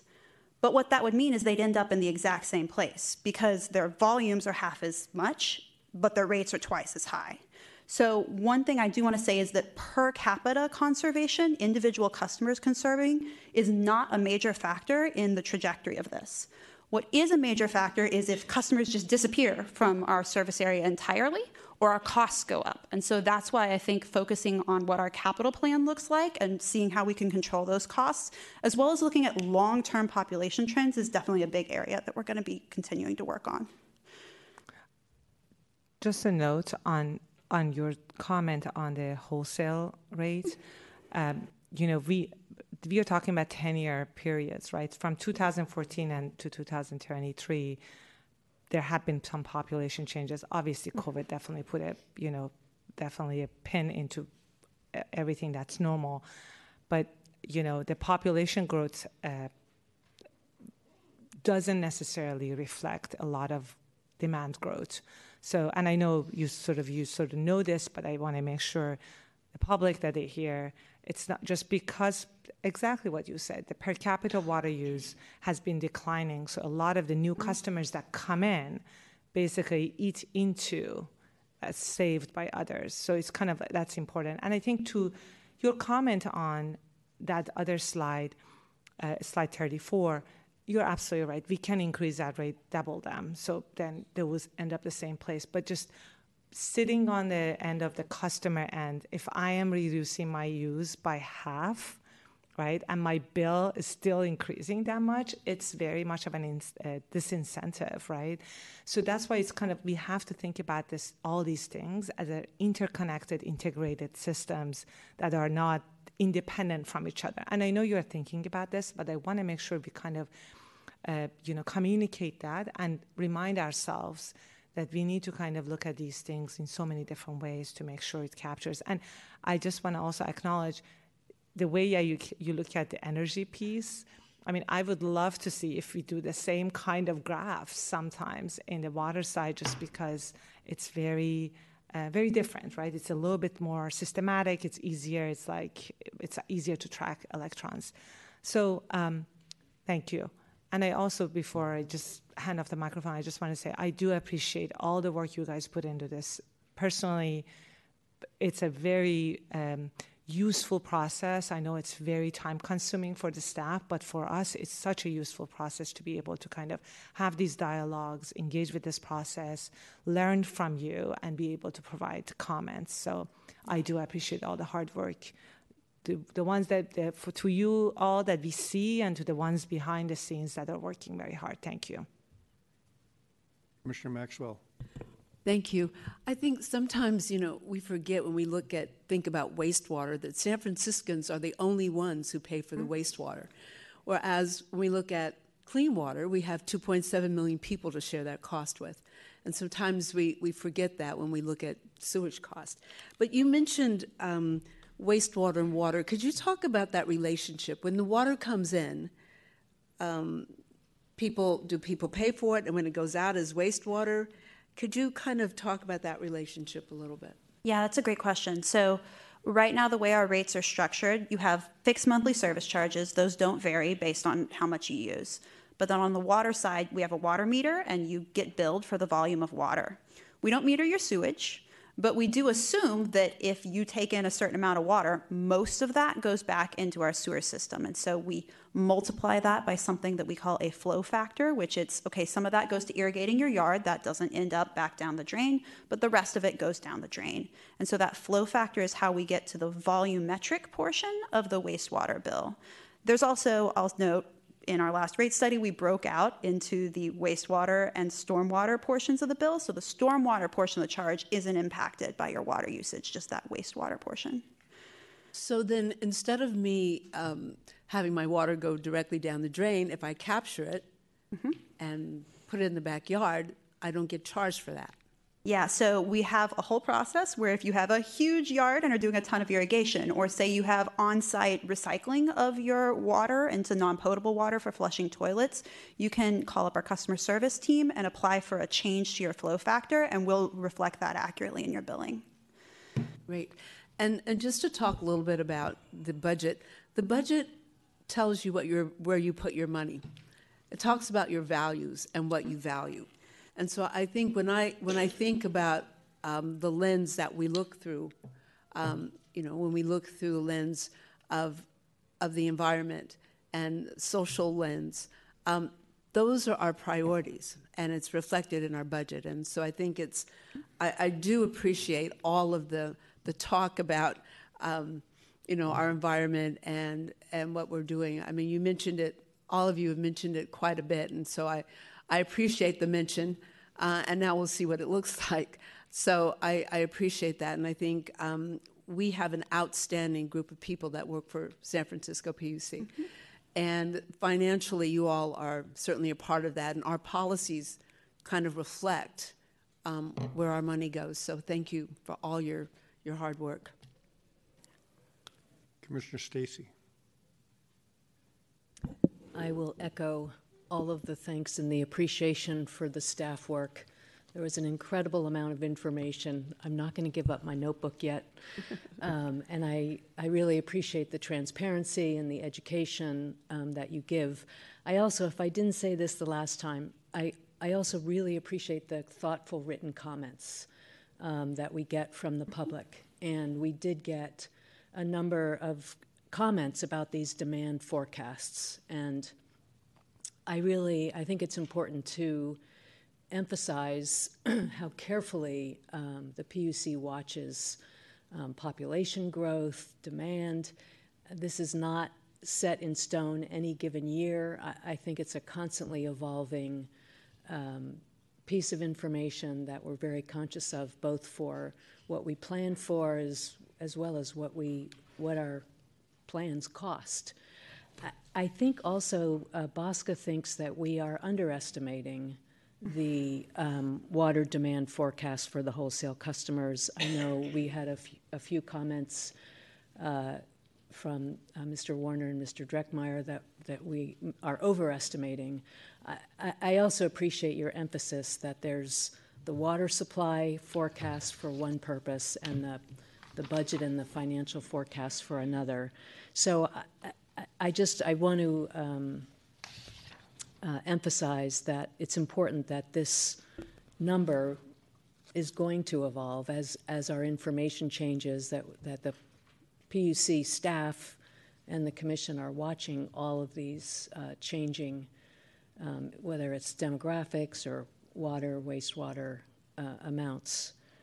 But I think you have done a really great job in anticipating those forecasts. And it is so important to get it right for purposes of affordability and also for purposes of what we need and what we're planning for. So thank you. Commissioner Maxwell. And I would also like to say to those members of the public that you keep us on our toes. We appreciate all the comments, and sometimes we say, oh my goodness, here we go again. But understand that is important, and that's what democracy is all about. That's what it's about, and you make a difference. Sometimes you don't really recognize it, but trust me, our staff is saying, oh my God, Peter Dreckmeyer is going to, or so-and-so is going to say something, we've got to have this right, and they're absolutely right. So please keep it up, and know that we do appreciate it, and it's been mentioned by one of our commissioners, I think, a number of times about you, how important you are, and you really, it really does make a difference to us. So thank you. Thank you for all that you do, for coming. Thank you. So thank you. And before we turn it over to public comment, I also want to echo what I've already said. Thank you for all this work and everything that's done. And it sounds almost like some type of a culmination. Well, it's a culmination of this process, but all 5 of us or 4 of us and everybody else, we're going to be here in 2 weeks from now, another 2 weeks from now, and this, like everybody says, this is ongoing, and this is really important work. And I'm also glad to see so many folks here for public comment also. And Donna, I know when you call public comment, does the staff have the 3 minutes reneged, re-triggered up so we can do it? Okay, great. So Donna, open up items 8 through 11 for public comment, please. Yeah, this is for public comment on budget items 8, 9, 10, and 11. I've received speaker cards from Tom Francis, Peter Dreckmeyer, Dave Warner, Spreck Rosecrans, Barbara Folger, Judy Irving, Mary Butterworth, and Francisco DaCosta. If you've not turned in a card, that's okay. If you could just line up against the wall and wait for your turn. Right. Mr. Francis. Consider being called. Just please come to the microphone. Welcome. Good morning, commissioners. My name is Tom Francis. I'm the Water Resources Manager at BOSCA. I want to start out by saying that BOSCA supports the budget that SAPUC staff proposed for both the water enterprise and for the Hetch Hetchy enterprise. Certainly you have a great financial team. I was kind of off the script here. We're pleased to see that the inclusion of a robust list of projects is present, as well as programs. It's a great 10-year CIP. BOSCA has closely reviewed the proposed 10-year CIP, and we provided comments to the Commission through a February 5th letter. The comment letter identified 5 specific recommendations. Granted, we want the Commissioners to consider those recommendations as part of your action today. Yesterday, BOSCA received a staff response to the comment letter that we drafted. It provided further detail in reply to BOSCA's recommendations, but it rejected all of BOSCA's recommendations. We urge the Commission to consider this, and especially in light of the staff response, which hopefully you were provided as well. In particular, BOSCA remains concerned with one response. It's to the first recommendation we made, and it's related to the Capital Planning Improvements Initiative. BOSCA is very supportive of that initiative. I give credit to your general manager and your deputy general manager. It was a wonderful idea. I think it's resulted in a lot of good things for the SFPUC and for BOSCA. Specifically, we want an annual report to the Commission on the Capital Planning Improvements Initiative. We think you as Commissioners would benefit from that. It should include key metrics that will enable the Commission and BOSCA the ability to identify how well or not well the initiative is achieving its goals, which include removing barriers to project deliverability, addressing staff challenges, things that you've discussed today. In response to BOSCA, the SFPUC staff stated that the initiative is focused on process improvements and alignment across enterprises. It includes, or it will include, a brief yearly narrative to you folks, similar to what you received in September of this past year. Unfortunately, that was, in our view, short. It was 2 pages in length, a nice little narrative. We think you need a report. So in conclusion, our response from staff that we received was a bit troubling.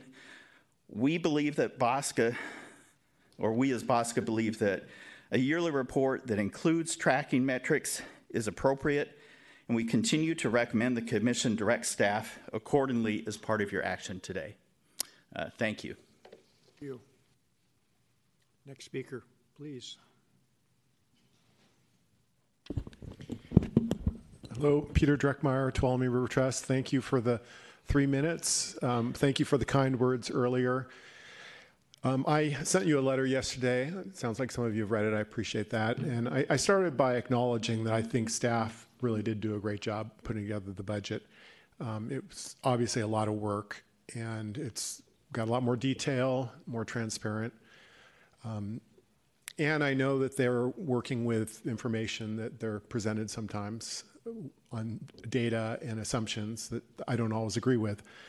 My big question is, how did sales increase 9 MGD from last year to this year, looking out 10 years, when sales last year were at almost an all-time low, off by 1 MGD, and the State Department of Finance reduced population growth projections.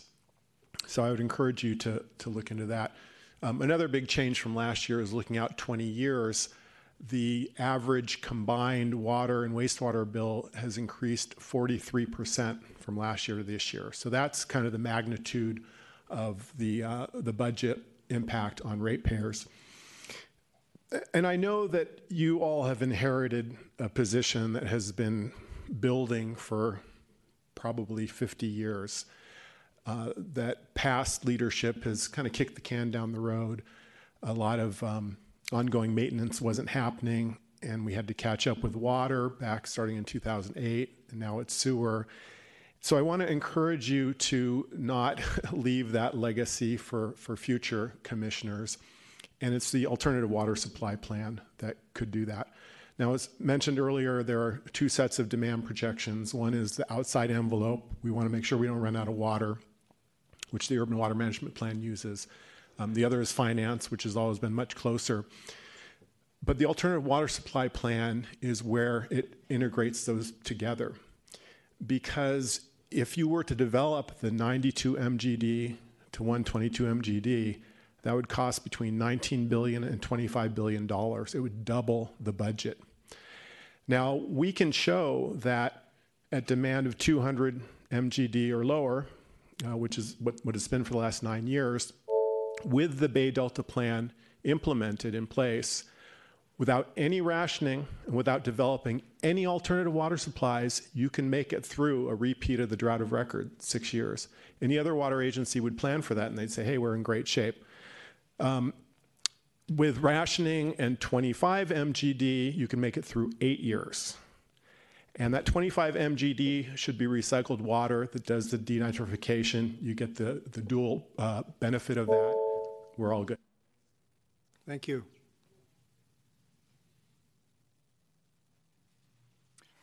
Hi, thank you guys for your wonderful comments and questions.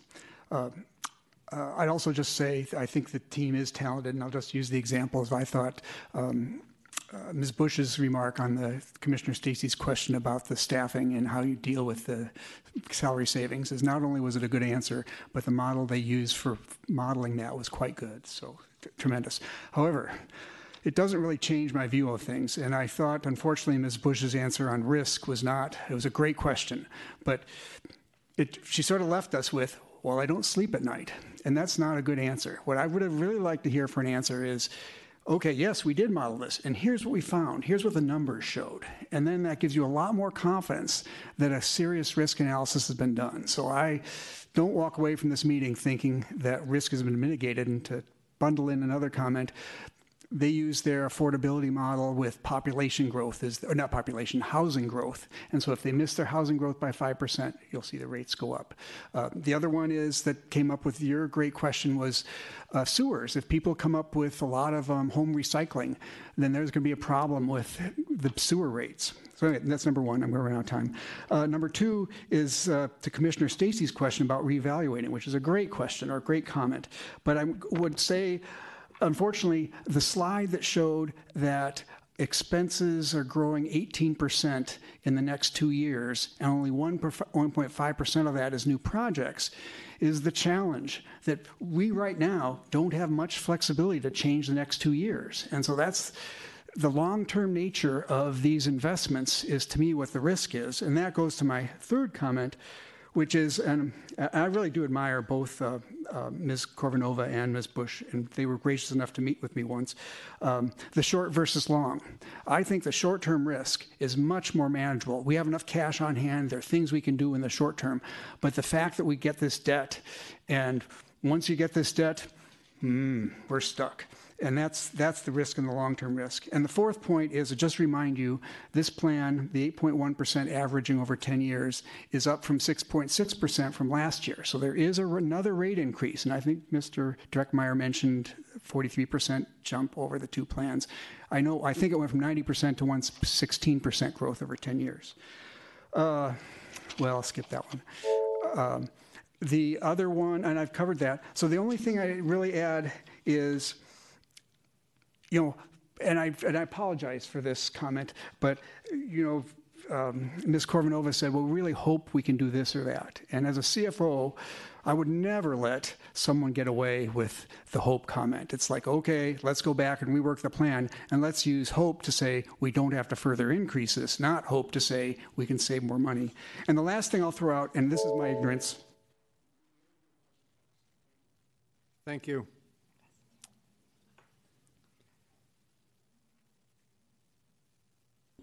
Hello, Commissioners. My name is Judy Irving.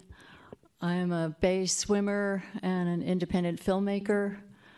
I just made a movie about bay swimming called Cold Refuge, and I love it, but I don't love it when I'm swimming through an algae bloom.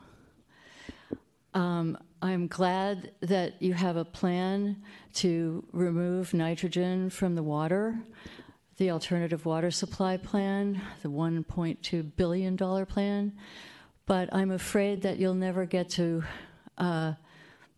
make it real because your basic budget is supersized and your assumptions are supersized. Two of the assumptions that are way too big are your design drought, 8.5 years of drought, which with public records requests people found out would not happen once in 25,000 years. And the second is assuming that the population is going to go up. That also is not necessarily true. So you've got these assumptions, and in the past, the way the PUC has operated, the assumptions that they've made have been off by about 25%, just regularly off. So I would encourage you to take at least a year off that design drought, get more water for the rivers, get more water for the people of San Francisco, and then you might be able to actually fund these alternative water supply projects that are way down the road, for which you are already charging ratepayers money for. Another thing that I don't appreciate as a ratepayer is that I'm very careful about water. And when we were super careful about water during the drought, we were rewarded with higher rates. That was a drought surcharge. That doesn't go down well with people. So you have an enormous budget. It's way, way above anything that you've had before. You have debt service that's way over half of all the money that you have to spend. If something goes wrong, we are going to have to pay, and we're having to pay anyway in your 10-year predictions. Just be careful. Thank you. Good afternoon. I'm Barbara Folger. My husband and I have lived in our present address in Presidio Heights for 52 years. This is about aging infrastructure and budget. I have tried many times to get the water supply pipes on our block, which are original and over 100 years old, replaced. As pipes deteriorate, the insides crumble, and all that stuff flows in with the water into our house. I have a particulate filter. This is only 2 months old. After 4 months, it's black. I also have to have another filter in the kitchen to filter out more solids that get through the first filter. This is the water we use for our drinking and cooking. I can afford to buy and replace filters, but many in San Francisco cannot. Their water needs to be clean too. A few years ago, the sewer lines in our neighborhood were replaced. The workers told me they had to be extremely careful when working around the old supply line pipes because they were so thin they would fall apart if even nicked by the crew. Since the streets were already open, I asked the water department to replace the supply pipes. Nothing was done, and the streets were paved over. Only half the responsibility of the water department was seen to. Don't water supply and sewer go hand in hand? There is no need to rip up the streets 2 and 3 times when all repairs can be done the first time. This uses up other city resources as well. Our own city budget needs a reduction too. Knowing that there are original supply pipes all over our city, you can also guess that there are lots of leaks. Not only is this lost water is one of the causes of sinkholes in our streets, these sinkholes are repaired, but many of them reappear in the same spot. It takes multiple city departments to repair them and then repair again. Is playing whack-a-mole an efficient use of SPUC funds and the city's funds? Please streamline the replacement of sewer and supply pipes and work with other city departments to save ratepayer dollars, other city department dollars, and more important, provide clean water to everyone in San Francisco. Other cities do this. Thank you. Thank you. Public comment on items 8 through 11, the budgets.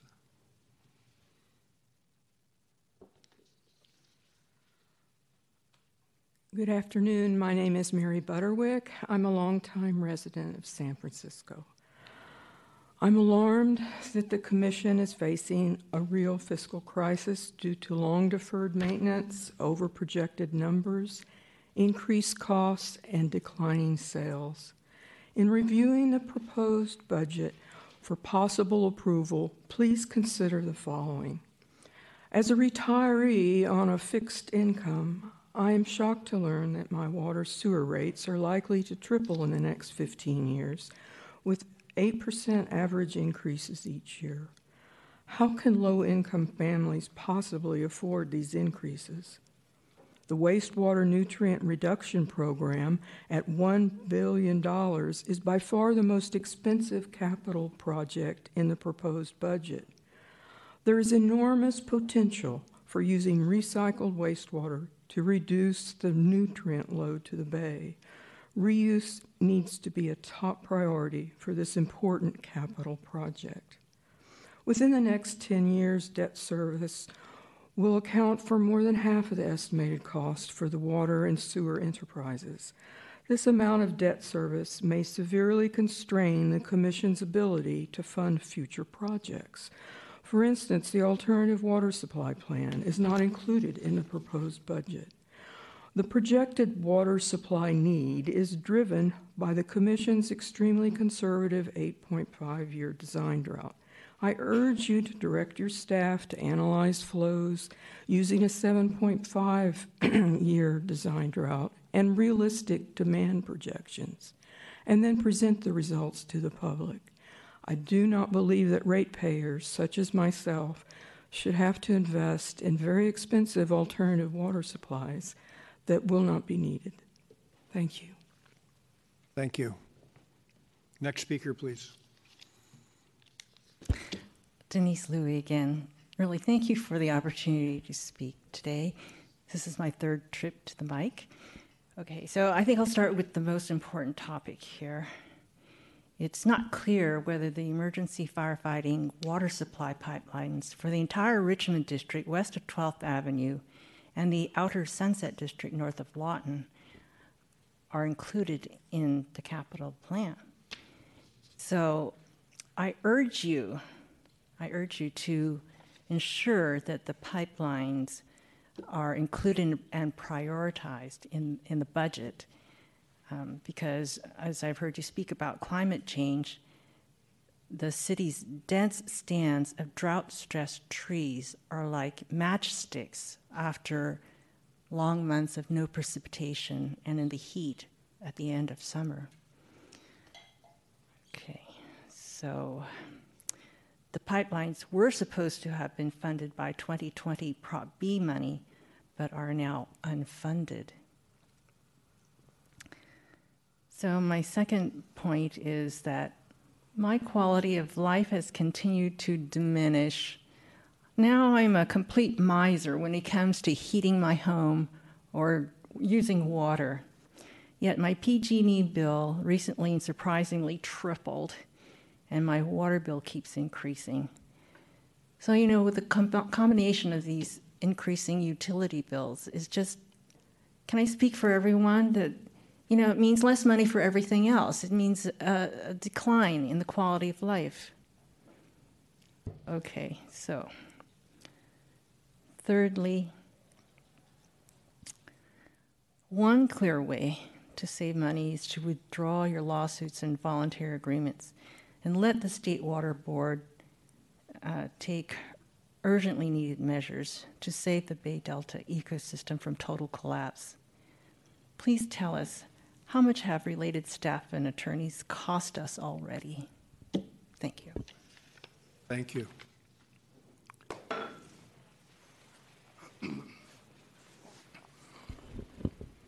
Commissioners, I'm asking you a question. Who will speak for the salmon? So I see these presentations, and I want to ask you, why are you not doing something for the salmon? And I want to ask you, how much do you pay for the water in the Tuolumne River? And how much do you charge others? And we're asking you to figure out the deferred maintenance on your dams.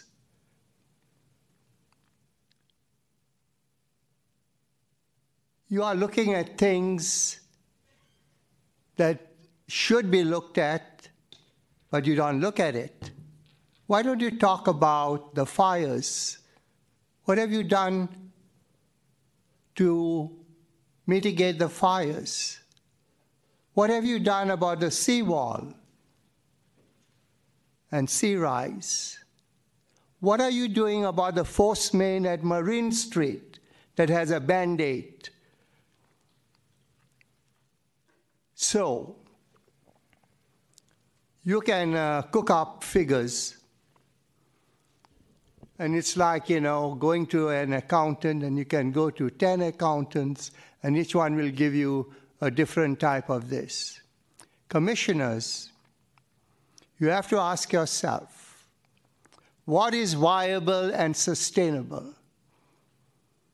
And your staff has to ask themselves if they have empathy for the indigenous people, if they have empathy for those who live on a fixed budget, if they have empathy for our infants, our children, our youth, our elders, those with compromised health. We have to ask ourselves, why aren't we replacing the pipelines when we have the money? Why are we not doing the right thing? And why aren't we having a dialogue with the indigenous people? Water is life. Thank you very much. Thank you. Are there any more? Can I use this thing? This is for the microphone. You're going to speak about items 8 through 11, correct? Yes. And I was hoping to project Oh, it is working. Oh, there it is. Thank you. Spreck Rosecrans, Restore Hatchie, thank you for the opportunity to speak. The budget is an impressive piece of work. Thanks to the staff for their work, and thanks to you, the Commission, for reviewing it, and to everybody for the very serious responsibility of providing the services of providing water and power and sewer and everything that the PUC does. It's an important public service, and I'm mindful. I would thank Commissioner Maxwell for her comments that it's okay if, here we go again from public comment and that sort of stuff. I appreciate that. And I also appreciate Commissioner Stacy's comments about, we have to keep reviewing this as we go. And in that way, I want to be a little bit of a broken record on groundwater. And we have on the screen here the groundwater banking projects undertaken in the last 30 years throughout the state, and how it is the most cost-effective opportunity for improving water supply. And I know that the general manager has indicated he's going to look into it. Bosca's indicated they're going to look into it a little bit more. The trick is to get Turlock and maybe Modesto and others to agree, but other agencies throughout California have successfully done it, and I urge you to try and get the water, protect your ratepayers. I note that in most cases, it's an exchange, so you're still drinking the surface water. That's not always the case. You folks have a great program. Your Southeast water banking program in Coleman, Daly City, at 60,000 acre feet of storage is a great program, but there's a lot more to be found out in the Central Valley. So I urge you to look into that over the next few years and see if you can get some low-cost water to improve supply and protect your ratepayers. Thank you very much. Thank you. Public comment, please. Hello, Commissioners. My name is Jacob Evans. I'm an organizer with Seattle, California. Thank you for the opportunity to comment. The affordability of this $11.8 billion plan relies on population growth and water demand projections that are difficult to be confident in. For the last 9 years, water deliveries have been under 200 million gallons per day, reaching 172 million gallons per day this last year. California Department of Finance revised its population growth projections downward in 2023. If water rates are projected to double by 2034, water use per capita will decrease as San Franciscans attempt to lower their rising water bills. And despite these factors, the plan relies on increased water demand, projecting a demand of 197 million gallons per day in 2034. This sets up an affordability crisis. Currently, monthly water sewer rates are projected to reach $436 in 2044, within 1% of the affordability target. If water demand has been overprojected, affordability targets will certainly be surpassed. Alternative water supply plans intensify this precarious scenario. The design drought predicates the need for AWS projects, and based on data shared in presentations, developing these AWS projects would cost between $19 and $25 billion. It is unsustainable to finance these projects through rate increases on top of the rate tripling by 2044 that is already projected. SFPUC needs to re-examine the design drought. Preparing for an 8.5-year mega drought that is estimated to occur once every 25,000 years will put SFPUC on a track to financial crisis, and ratepayers will be burdened with that cost. If even 1 year is shaved off of the design drought and more realistic water demand projections under 200 million gallons per day are used, 69 to 98 million gallons per day less alternative water supply will be needed, saving the SFPUC billions. Thank you all. Thank you. Is there any more public comment? Seeing none, we will, and thank you for coming and for that public comment. So seeing that, we are going to be taking in order, not all together, but we'll be taking 4 separate votes, starting with item 8, which is the biennial operating budget. So if I could have a motion and second for item number 8, please. I have a comment. If We you have don't mind. comments. Commissioner Ajami. A couple of things. First of all, thank you everyone for coming. It's always wonderful to hear comments and, pushback and feedback. And I always tell my students feedback is a gift if you actually approach it in the right way. And I do appreciate that. The only thing I want to say is feedback needs to be very direct to us, not to staff, and that is very important because I don't like our staff to be called by name, in person, like this person said this and this is not correct. I understand and appreciate what you're trying to convey to us, but I do not want my staff to be named as part of the process.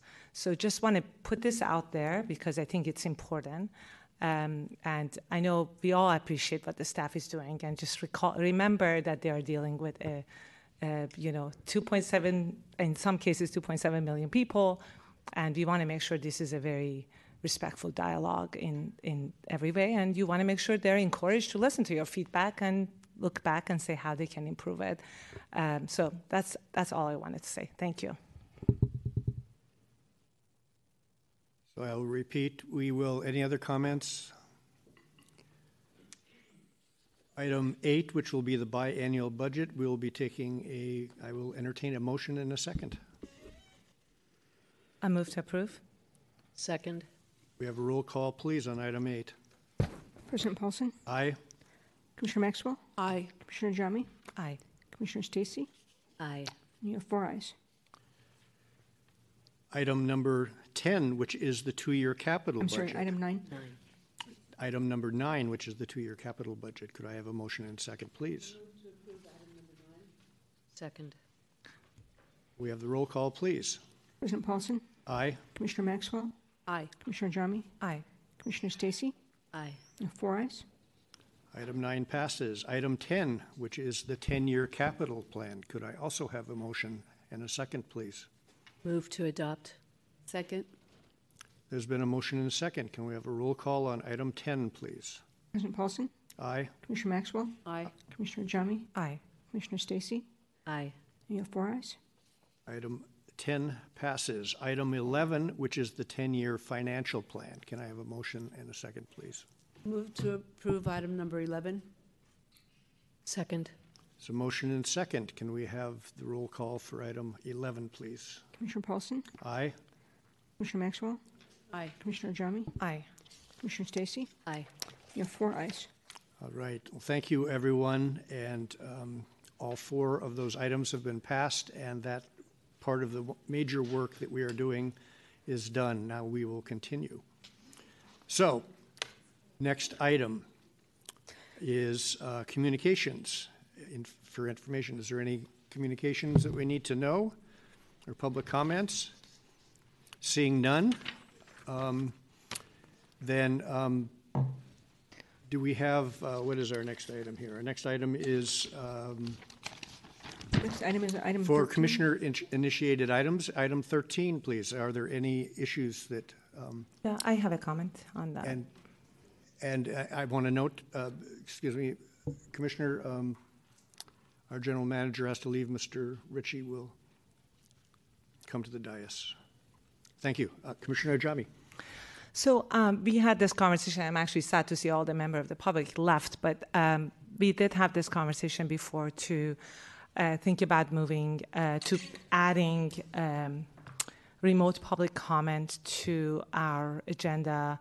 I do think, we are very different from a lot of other commissions in the city. We have customers beyond our own 7x7 borders, and there are people who live in the South Bay or the peninsula that they have to drive here. I think it just makes, and also we have a team up in the mountains, up in the watershed. I mean, we are serving a broad range of communities, and I think it's important for us to make sure we are accessible. People can reach the commission, talk to us when they need to. So I would like for us to consider to actually add remote public comment to our public comment.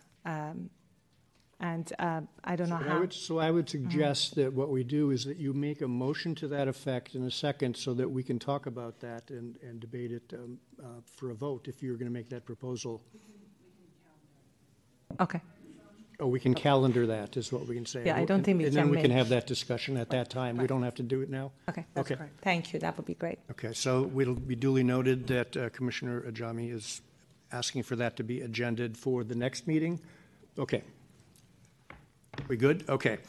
Do we need public comment on that since that has been discussed and it's been put together? Yes. Okay, so let us, now that everybody has left, as you were mentioning, we will get the public comment item for public comment. I wanted to encourage that. Is there anybody in the general public that is that is streaming this on their iPhone as they walk to their parking car? Seeing none, then we shall move forward. So why don't we read? So the next item is why don't we read the matters to be heard during closed session? This is public comment on the matter to be heard during closed session, which is item number 16, conference with legal counsel Ralph Bauer et al. Versus City and County of San Francisco, proposed settlement of the personal injury claims with the City and County of San Francisco to pay plaintiff Adian Galper $400,000 and plaintiff Corey Marriott $400,000 in exchange for full and final release. Release is subject to final approval by the Board of Supervisors. Okay, is there any public comment on the matters to be addressed during closed session? Seeing none, let's have a motion as to whether or not to assert the attorney-client privilege regarding these matters. So moved. I'll second. Motion and second to, can we have the roll call, please? President Paulson? Aye. Commissioner Maxwell? Aye. Commissioner Ajami? Aye. Commissioner Stacy? Aye. You have 4 ayes. Okay, so we'll go into closed session upon logistics. Thank you. Please stand by.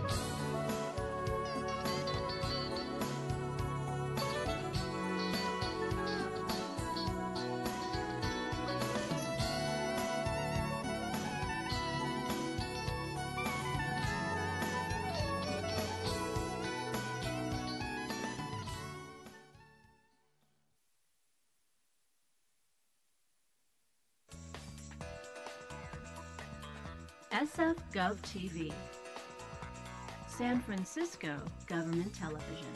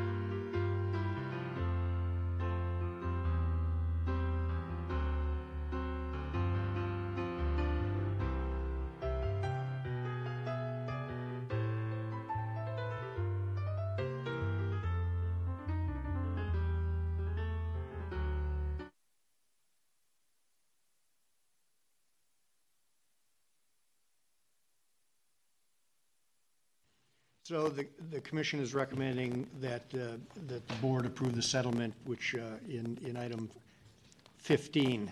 So is there a motion to? Item 16. Item 16, I'm sorry. Motion whether or not to disclose the discussions during the closed session. Is there a motion? I'll move not to disclose. Motion second, not to disclose discussions. Roll call, please. President Paulson? Aye. Commissioner Maxwell? Aye. Commissioner Stacy? Aye. You have 3 ayes. Meeting is now adjourned. Thank you very much. Yes. I thought I'd just. Yes. Thank you. Item 16 has been